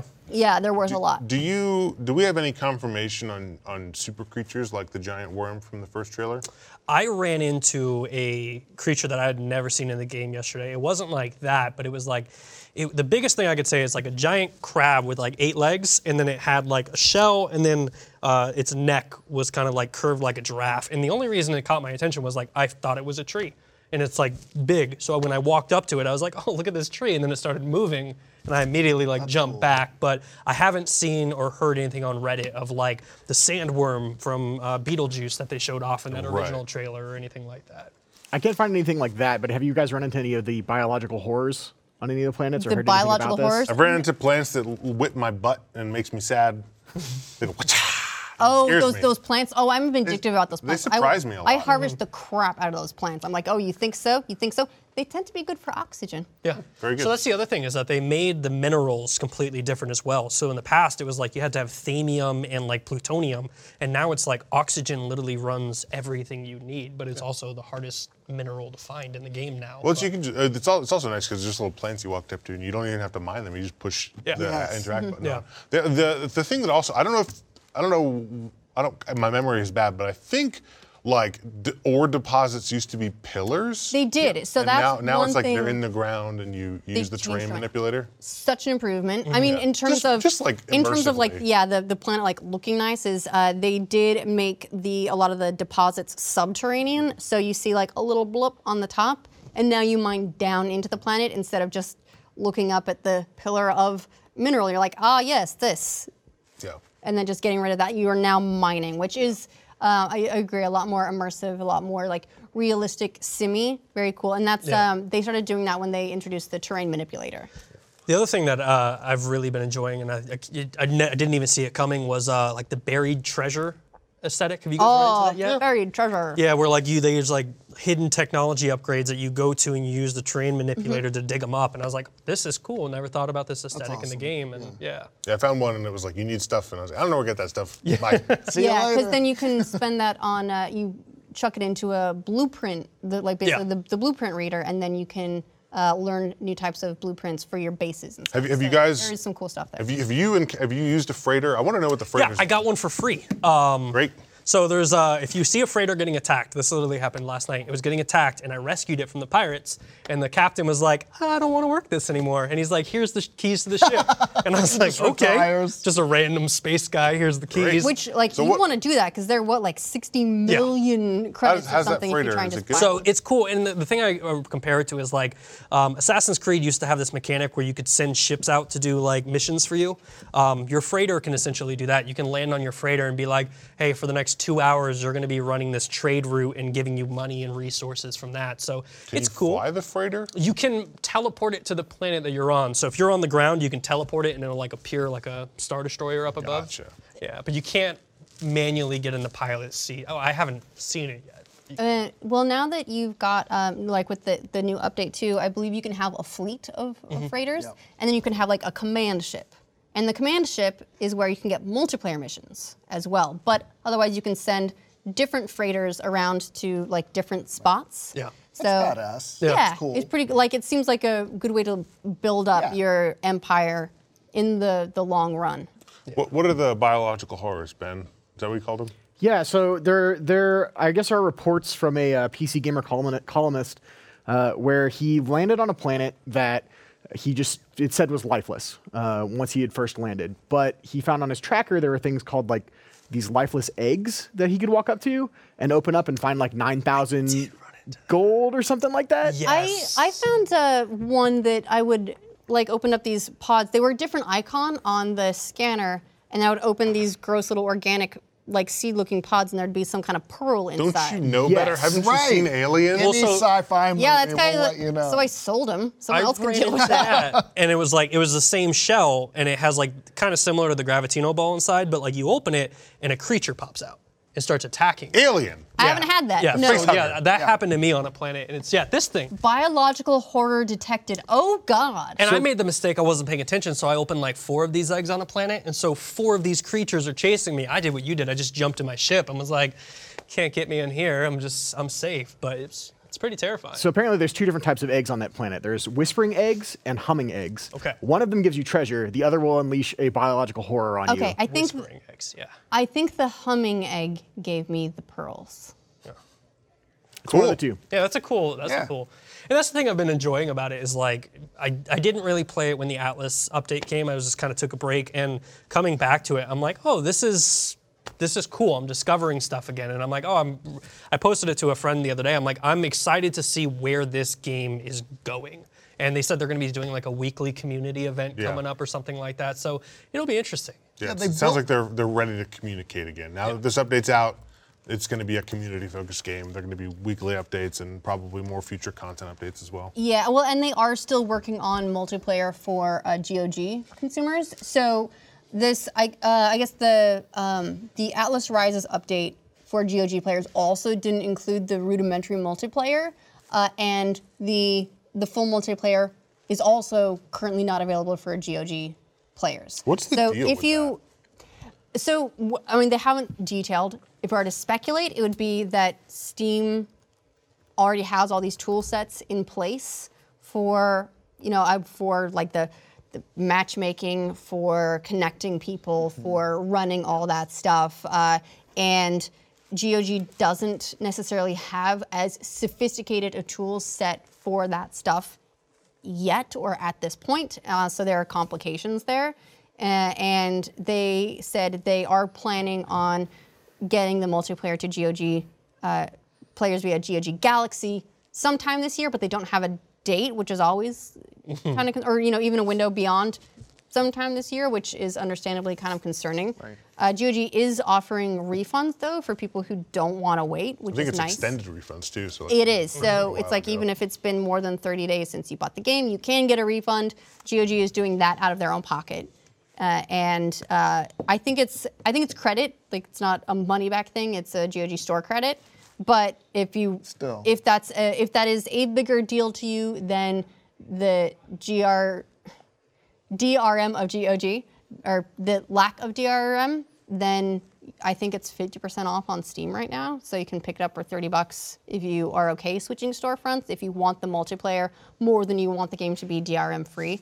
Otherwise, we'll see when that multiplayer comes, but that's just one of the things they're working on. They said they're planning on doing sort of like community events and additional improvements and sort of starting to launch like weekly activities now that they've got the game in a place that they are more satisfied with. It looks like you are right about the tech issues. I guess they released a statement saying, for a small independent studio, developing the feature across multiple platforms is a hugely ambitious and technical challenge, which resulted in this delayed release. Hello Games is, however, joining forces with GOG.com to introduce full multiplayer via the GOG Galaxy platform. But yeah, it seems like something wrong with the platform itself. Yeah. Well, there's one thing, speaking of multiplayer, we talked about last week of whether it would be opt-in or opt-out. It's weird. On the surface, it looks like you can't opt out because you just choose join a server where people can join you or join other people. But when you like join your own server or whatever, or create a server, you can then turn off network play. So you can opt out of that. You can also opt out of just people seeing your base. So there's complete opt-out, just in case people are wondering. Cool. So you can be alone in the universe. Yes, in your general options or network options, you can say network play off. Mind you, I haven't run into anyone at this point. I had a friend join my game, and I said, I don't want to play with anyone right now. Network play off. Go away. It's crazy. Like I've been to, like I said, 300 plus planets. I have never ran across a planet that somebody else has discovered. Really? Yeah, never. That's because there's too many fucking planets. Well, also they did a race for a while. I don't know if they're still doing it, but at the beginning, I think it was a while. It was like 2 weeks or something, but then they would erase all your Discovery data. Oh, man. Nice. So then planets would go back to being undiscovered. Love that. But I think that's also changing now because when you get to you can find these ancient portals, and they've got these glyphs that basically tell you like this is the address for this portal, so you can have someone else come in through the portal and join you. So it's a way to more quickly get together. And so I imagine that kind of thing is going to change once because it's easier to just go join someone's bit of universe. It's pretty cool. So pretty interested to see where it goes from here. There are a lot of people I'm seeing that are still like, I will never ever support this game or ever look at it again. Screw these guys for not delivering the game that they promised at launch. And you know what? I totally understand that. You've moved on from the game that came out 2 years ago and you've got no interest. All right, fine. You were promised a full game and you paid a full price for it, and you did not get that, and that's completely respectable that you don't want to play it again. I'm just happy we're able to give it a new chance. I know 2 years ago when we talked about this on the patch, we were like, I can't wait to see where this game is in 2 years, and we're finally there. So we're there. We have to give it a shot. We're there. So for me, I'm happy to have a game that I'm having fun with, and I don't feel like as I'm playing it, I'm waiting for it to get fun at some point. I have frustrations because I did start over, and I'm like, I just want to upgrade my suit. I just want to upgrade my tools. I just want to upgrade my ship. I'm running out of space, and I feel like I don't have money, and I'm, I know where my quality of life was, and it's not there yet. Now that I found a planet with ground bubbles, that might change very quickly. But those are all also frustrations that I'm choosing to have because I decided to start over. Yeah. And I'm enjoying myself, and so I'm pretty pleased with that. And we'll see where it goes from here. Would you recommend picking it up now? I would. I think PlayStation and on Amazon for PlayStation it's like $19.99. So from that standpoint, I'm like, that's a no-brainer on the PlayStation side. Yeah, it's also half off on Steam right now. Yeah, Xbox has it at like 45 or 50 or something like that. Yeah. Look, it's just launching on that console. Yeah. Give 'em a break. I had a buddy who called me yesterday, and we used to play it on PlayStation together, and he swore off the game. And he's like, should I get it on Xbox? And I was like, look, this is what they've changed. You and I were both into Ark. This is what the features of Ark that they've kind of brought in. This is what they brought in from Astro. And kind of giving it from that perspective. And he was like, yeah, I mean, I'll check it out. I'll end up buying it. So I don't know if I recommend it yet.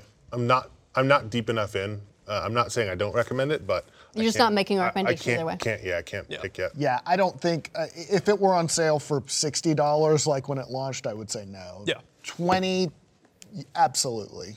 So I think it's still in that range. I have friends who are also getting back into it, so that's the biggest part of any of these multiplayer games. So I think, Yeah, I think it's to some sort of level where it's purchasable, Yeah. which is not where it was before. Yeah. But it feels like they built like a nice platform now, a nice framework to add all kinds of stuff in the future, like y'all were talking about earlier. And I think that's it's in a good spot. Yeah. Yeah, I feel like it launched as an overall okay but unexceptional sort of space sandbox Yes. idea, and I feel like now it's a game. They put some No toys idea in. if there's an end. Yeah. Right. So that'll be curious. I'm curious to know where they go with that direction. But Minecraft also didn't launch with the end.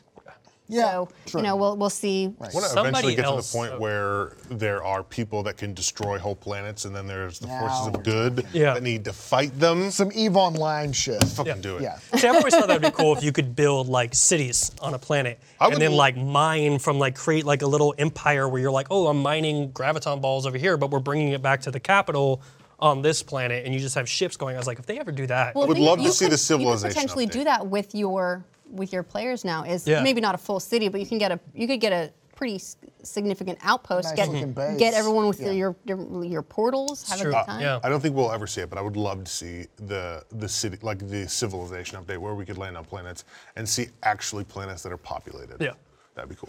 when I used to stream the game, the question is like, are we going to come across planet Earth? And I was like, no, there's not going to be a planet Earth in this game. It's going to be too tough. There is an elite, you just can't land on it, and you have to have a pass to go there. All right, so let us know if you're planning on checking No Man's Sky out, or if you've been playing since they dropped the next update, and if so, what you think about it. If you've got some really kick-ass planets and you know of a portal address nearby, let us know. I kind of want to check it out. I want to find an all-metal planet. That'll be fun. So we'll see, but overall, pretty cool. Now there is some industry stuff to talk about as well. There's always different things happening in the video game industry. Nothing that's gonna change the world this week, but some interesting insights from the changing of the old guard, as it were, with a couple of major gaming companies. So let's talk about the news. All right, first up, this is some next generation Xbox talk. At E3, Phil Spencer did say that Xbox is hard at work in architecting the next generation of Xbox consoles. Now, they did note multiple iterations, not super surprising. Xbox 360 had what at the time was the core, and then that became arcade. And then they had the Pro, so they launched with multiple tiers of consoles. It looks like they're planning on doing something like that again with their next generation of Xbox hardware. And one of them looks like a traditional console. All the power, everything running the games is there in the box, in your house, running locally. And another version that might be more of a lower price point is potentially going to be a hybrid streaming console. So not full streaming, not like a stick that you plug into the TV and then everything runs somewhere else and just streams it down to you, but that it might run some of the like parts of the game locally, things like collision detection, that sort of thing, and then offload some of the other processing work to the cloud. This is something Microsoft's talked about doing in the past. Remember, it was 2013, and they're like, oh, we're gonna offload all the hard work to the cloud. And then they sort of stopped mentioning kidding. that kind of thing. Or with Crackdown 3. That's what it was. It's, And that turned out great. it turns out that whole game is still just in the cloud, playing by itself. One day we'll get Yes, someday. So it's kind of an interesting approach that they may be taking. And again, this is based on a leak from some groups that have gotten accurate information ahead of announcements in the past, but it's not an official announcement. So we count it as speculation to some degree for now. But I think it's interesting. Streaming for video games, that being not. The terminology gets confusing now because streaming means a couple things. Yeah. You can stream the game and you can stream the game. Yeah. You can you're playing it locally and streaming it to an audience, or you're playing something that's actually being processed on a box 100 miles away, and then it is just being sent the pictures are being sent back to you. I got a free test of PlayStation Now. And I was like, I want to see what the service is about. So I tried to pick like the most, in my opinion, what would be like the heaviest graphic demanding game on there. So I was like, oh, let's play Saints Row. It worked. It wasn't like if I put a disc in the console and ran it, but it was still there. Ideally, I mean, if we're talking next gen, that's got to be what, 2 years from now? Hopefully 2020, 2021. It looks like they may be aiming 2020. Okay. Again, that's in the report. Yeah. That's speculation, nothing confirmed. But if they are going to try and get ahead of the PS5, which I think they said isn't coming until at least 2021, well, then maybe 2020 is the window. I'd like to think the technology is going to be available to make that like turning on Netflix and you're switching through games and you're like, oh, I want to play this one, and you play it. So, I mean, I'm all for it. I want to make sure that it works. I don't want to pay for a service that's going to be kind of half-baked or, yeah. I think that the service will probably be better than what we're used to. However, I still think there will be some compromises to be made. Like, Yep. I don't think that any games that require like Twitch responses are going to be. That's not going to be the ideal way to play. But the thing I've heard from people at Xbox in E3 interviews was just that they want to give players the options to enjoy their games, and whether that be on Windows through games for or what is it called? Play Anywhere, or whether that be on their Xbox consoles, or whether that be on a less performant but still accessible streaming platform. Like they want, I think their idea is less like, this is the best way to play it, than it is, this is an option. And if you want to make the sacrifice or potentially not, like just slightly less performant, then play it this way. Or you like, I think eventually they want to bring that streaming platform to like mobile devices. And Yeah. they want more ways to play and more options for players. So while I think it will be better, I don't think it'll be like what we're used to in just playing a standard game. Yeah. So I think that that's the part that excites me about this, is that potentially in the future, I mean, we're talking 5-10 years, that the idea of PlayStation versus Xbox is no longer the idea of a console, but maybe just a smartphone app, just Yeah, like it's the a difference service. between, so like a Showtime or HBO, it would be PlayStation or Xbox. And that excites me. I think that's a great idea. Yep. And there is something about this shift as well that not everyone is on board with, which I understand. It is a move to a service concept, and there are a lot of people who are like, no, I want to own these things, I want to have them physically. This is a thing that I possess, not a thing that I rent. And so for that type of consumer, this shift is a difficult one for sure. Yeah. And I think there's going to be, I think they, as an industry, need to continue to create like a place and a type of product for people who want to own their stuff. In this case, it looks like they're like, all right, well, we're going to have a traditional console. You get that, that's fine. But that we are seeing the same sort of shift that movies have been making, where like, yeah, there's Blu-rays, whatever, that's cool. Or you can just buy it on Apple or on the Google store or on the Microsoft store, or like wherever it is, and then we'll just stream the movie down to you whenever you want to watch it. Yeah, I'm definitely one of those gamers.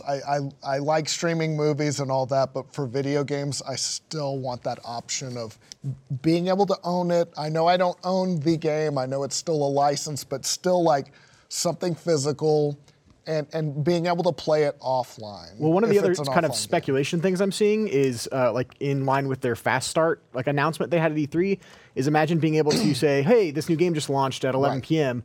I'm going to start playing it, and it just says you can play this now. It'll be streamed while it's downloading and installing in the background. That's awesome. Yeah. And that Yeah. way you can just instantly start playing without having to wait. And that's cool. I do feel like it's just slow. I feel like they're gradually trying to push that out, though. And Right. I do feel like ultimately it's going to be streaming. It is what it is. I mean, you can see the writing on the wall. It feels like Microsoft's trying to be careful to not repeat the mistakes of their Xbox One announcement here. Or that's my guess, is Yeah. that, nope, you'll still have an option. You can still play, physical copies and offline. But it's interesting if that's the way people want to play it. There's no fighting. I It's don't the think way it'll it's be. going. I don't think it'll be exclusively streaming. I think we'll still see digital ownership. Yeah. In some sense, like we do on Steam. But I think we'll eventually move to at least all digital and streaming. Yeah.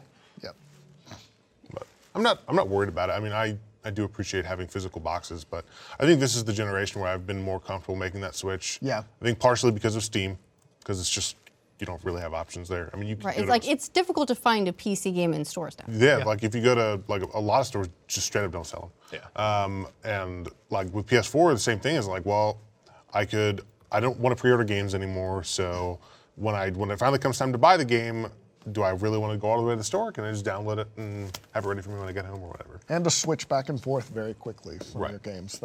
It is awesome. Right. Yeah.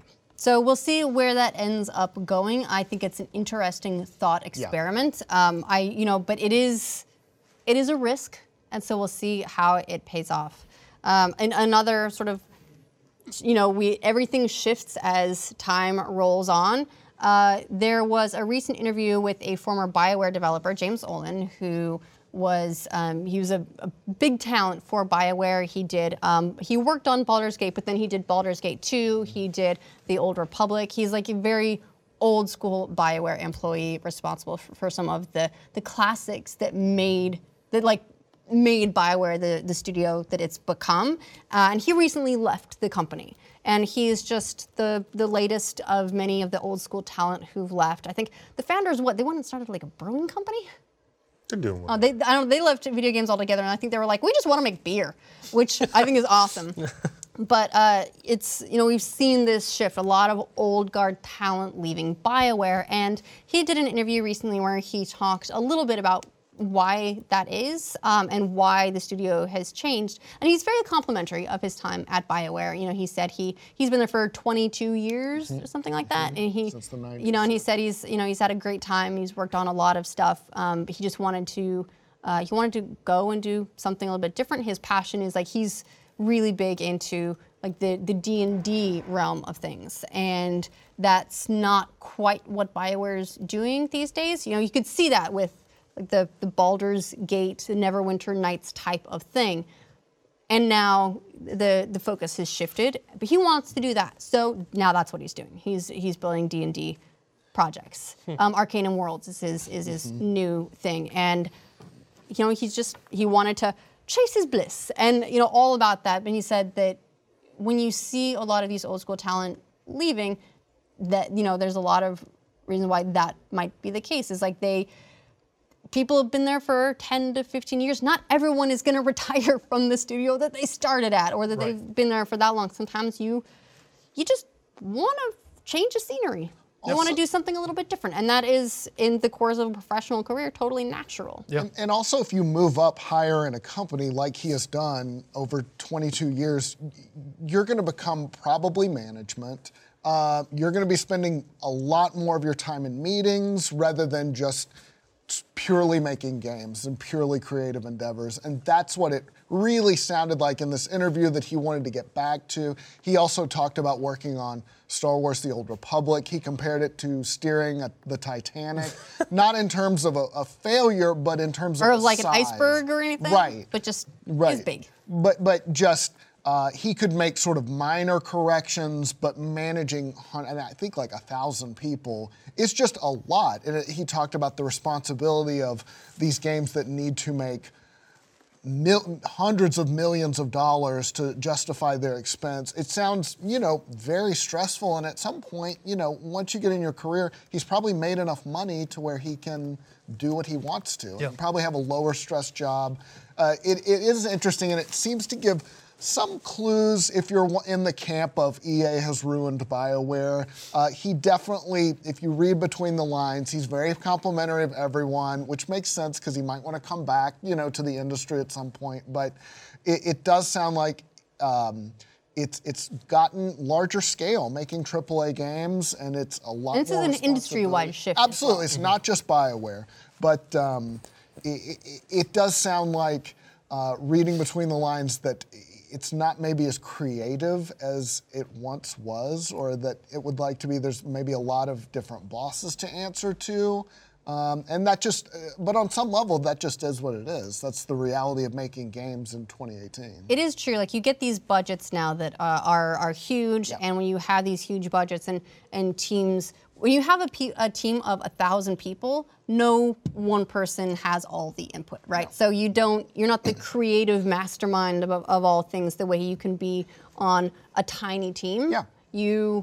Everyone has their input, everyone has their say. Like you said, there's a lot of managers, a lot of stakeholders. Yeah. You've got your, all of your different key creatives, and you have to make all of that work. And the money is a consideration because when you have 1,000 people, they all need to be paid, and that means that there is then pressure on the product they're creating to sell a certain, at least a certain amount. It has to has to have a certain market potential, not just like, well, this is a thing that we've just wanted to make forever, and so we made it. Because it's not Stardew Valley, it's not World of Goo, it's not even No Man's Sky. I think the reason they were able to keep on is because it was a small studio, and Sean Murray probably said, no, we're fucking sticking with this. Whereas if he worked for EA would be like, nope, you're shut down. Yeah. We are going to burn your game to the ground. We've closed your studio and frozen the IP. Yeah, and we're going to salt the ground so it can never grow again. But that's what working in a big ass corporation like this is like. But there's a lot of money involved, and like game developers are skilled, like highly paid, generally employees. So yeah, there's a ton of money involved. So it was very interesting, and it felt like he was. It's understandable why he's doing what he's doing, but it does sort of make you think about how expensive these games are, and if this is a bubble, and is this sustainable? Because it has gotten so. It's like the movie industry, like these big, giant tentpole movies. If they work, these little tiny movies. Right. There's not. Right. The middle's falling out. Yep. Right. The middle's shrinking. Yeah, and if they work, you can fucking print money like GTA 5 and GTA Online, and everybody's going to make a ton of money. And if they crash, you're out of your studio's shut down. I mean, that's the nice thing about the gaming industry is that. There's Fortnites, there's GTAs, but not every single company is making Fortnite money. Right. But that doesn't mean that their game's not bad. It's just not making that money. So that if you're going to, determine, and a lot of times corporations and companies like to look at just dollars, and that's it, to whether the game succeeded or not. Right. And you can't really do that with games sometimes because, you got some games that are just fun to play and it maybe sold 10,000 copies. Yeah. People liked it. Hey, it was a success. Right. Right. Yeah, so it is an interesting look from an industry veteran about taking just the evolution of one studio as an example of how just the industry and the approach to game development as a studio has shifted in recent years. So, there's no real action items coming out of it. Just it's an interesting glimpse. Yeah.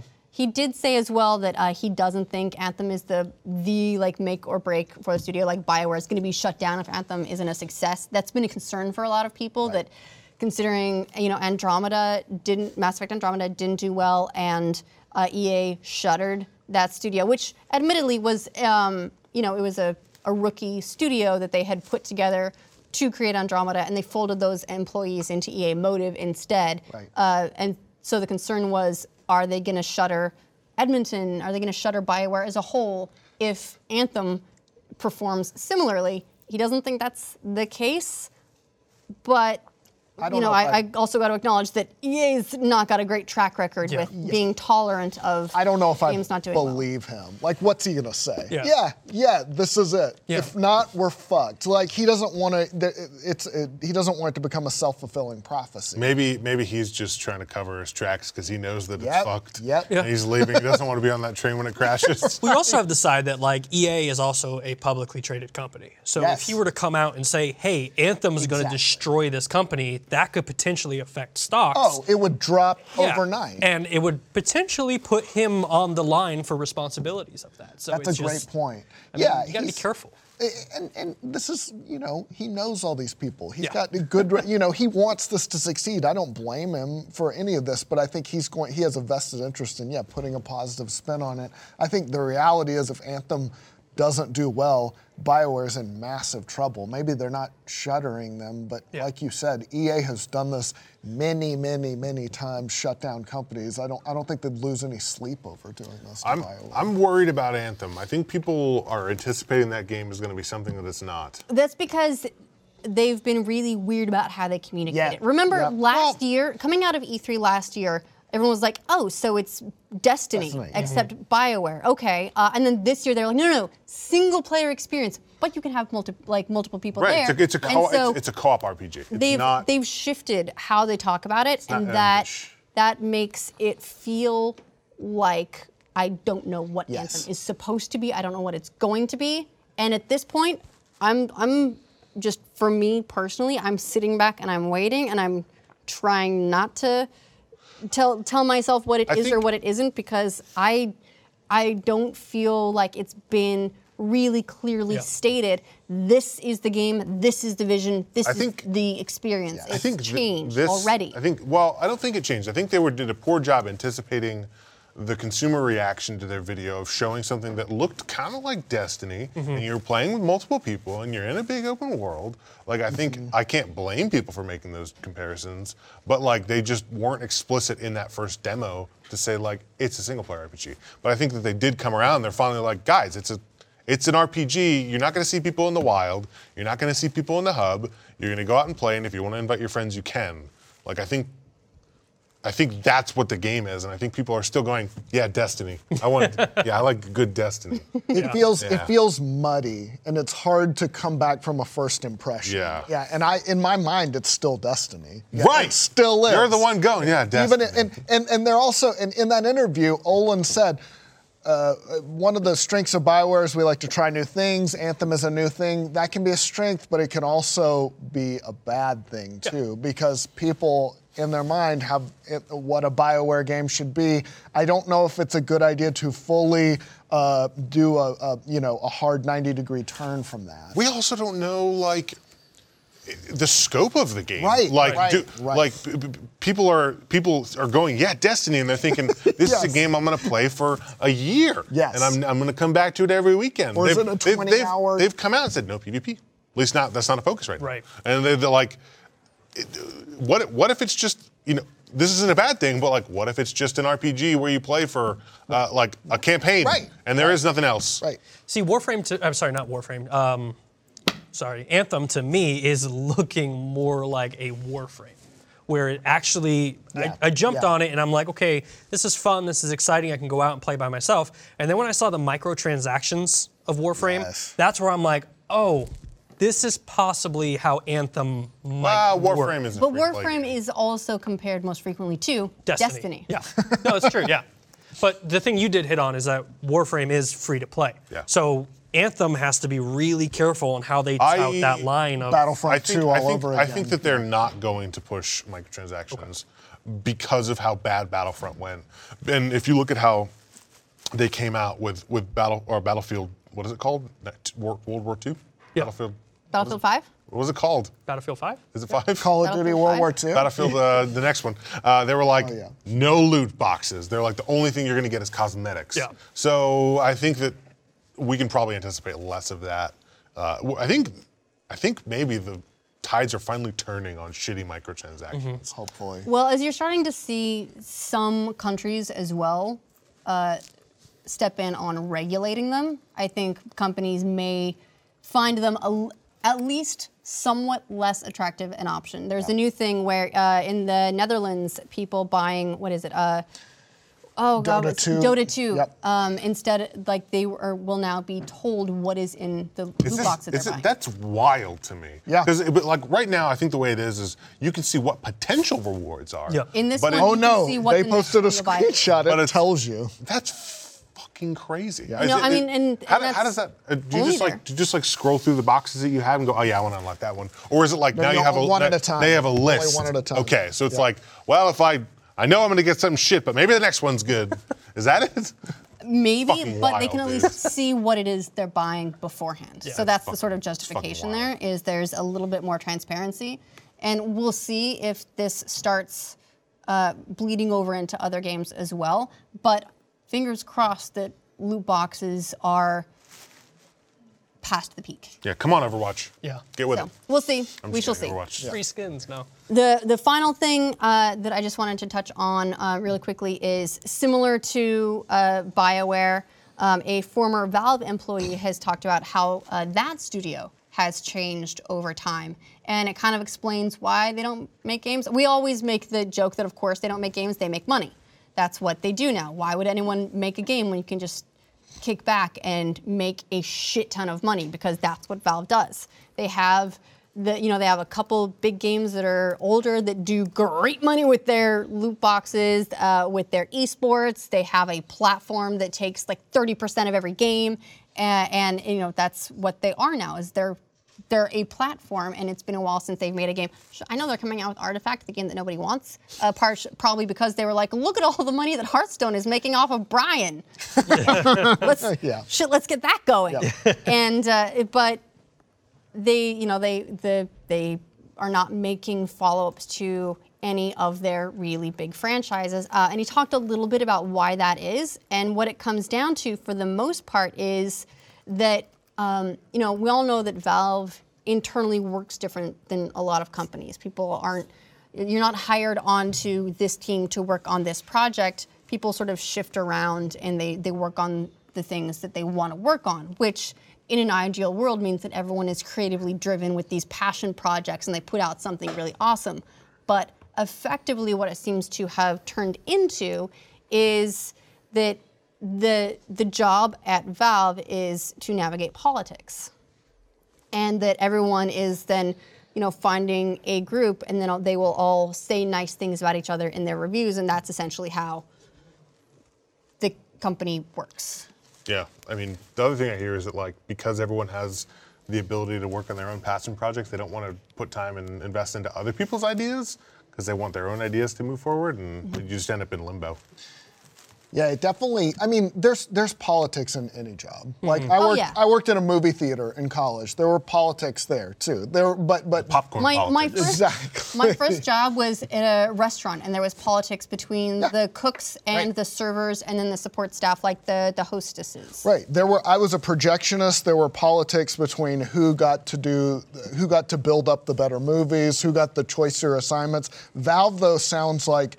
And he made it clear this is not current, it's a few years back because he hasn't been at Valve for 5 years. And he also kind of fudged it a little bit that, I've worked at a lot of different companies, but clearly some of this is about Valve. And he made it sound like there is sort of an invisible cabal of, he called them barons, I think, of people who kind of run things, and you need the support of one of those people to get your shit done and to protect you from being fired, because he also made it sound like Valve is a very popular company. Everyone wants to work there. As such, you are replaceable and can be at any time. So it's the way the bonus structures are sort of organized. It's very competitive. So it's just there's a lot of things you have to navigate other than just making video games or, maintaining Steam or doing the boss's pet projects. Right. Suddenly it's like Gabe Newell comes in and says I really like VR, and everyone would be like, oh, well, as it happens, we love VR. We're working on VR right now. Yeah. And then the company shifts in in that sort of direction, which again makes sort of like free form, but it's not like a really solidified pipeline for any project. Right. And it's also a privately held company, so you're going to do whatever the head of that company wants, like old Lucasfilm used to be. If George Lucas wanted to do something or start a new thing, he would write a check and it would happen. And so if Gabe Newell wants to do something, it gets done. And if he doesn't give a shit about Half-Life anymore, then no one gives a shit about Half-Life. Was it this article that they mentioned Gabe Newell's just I just love Dota and he just plays Dota all the time?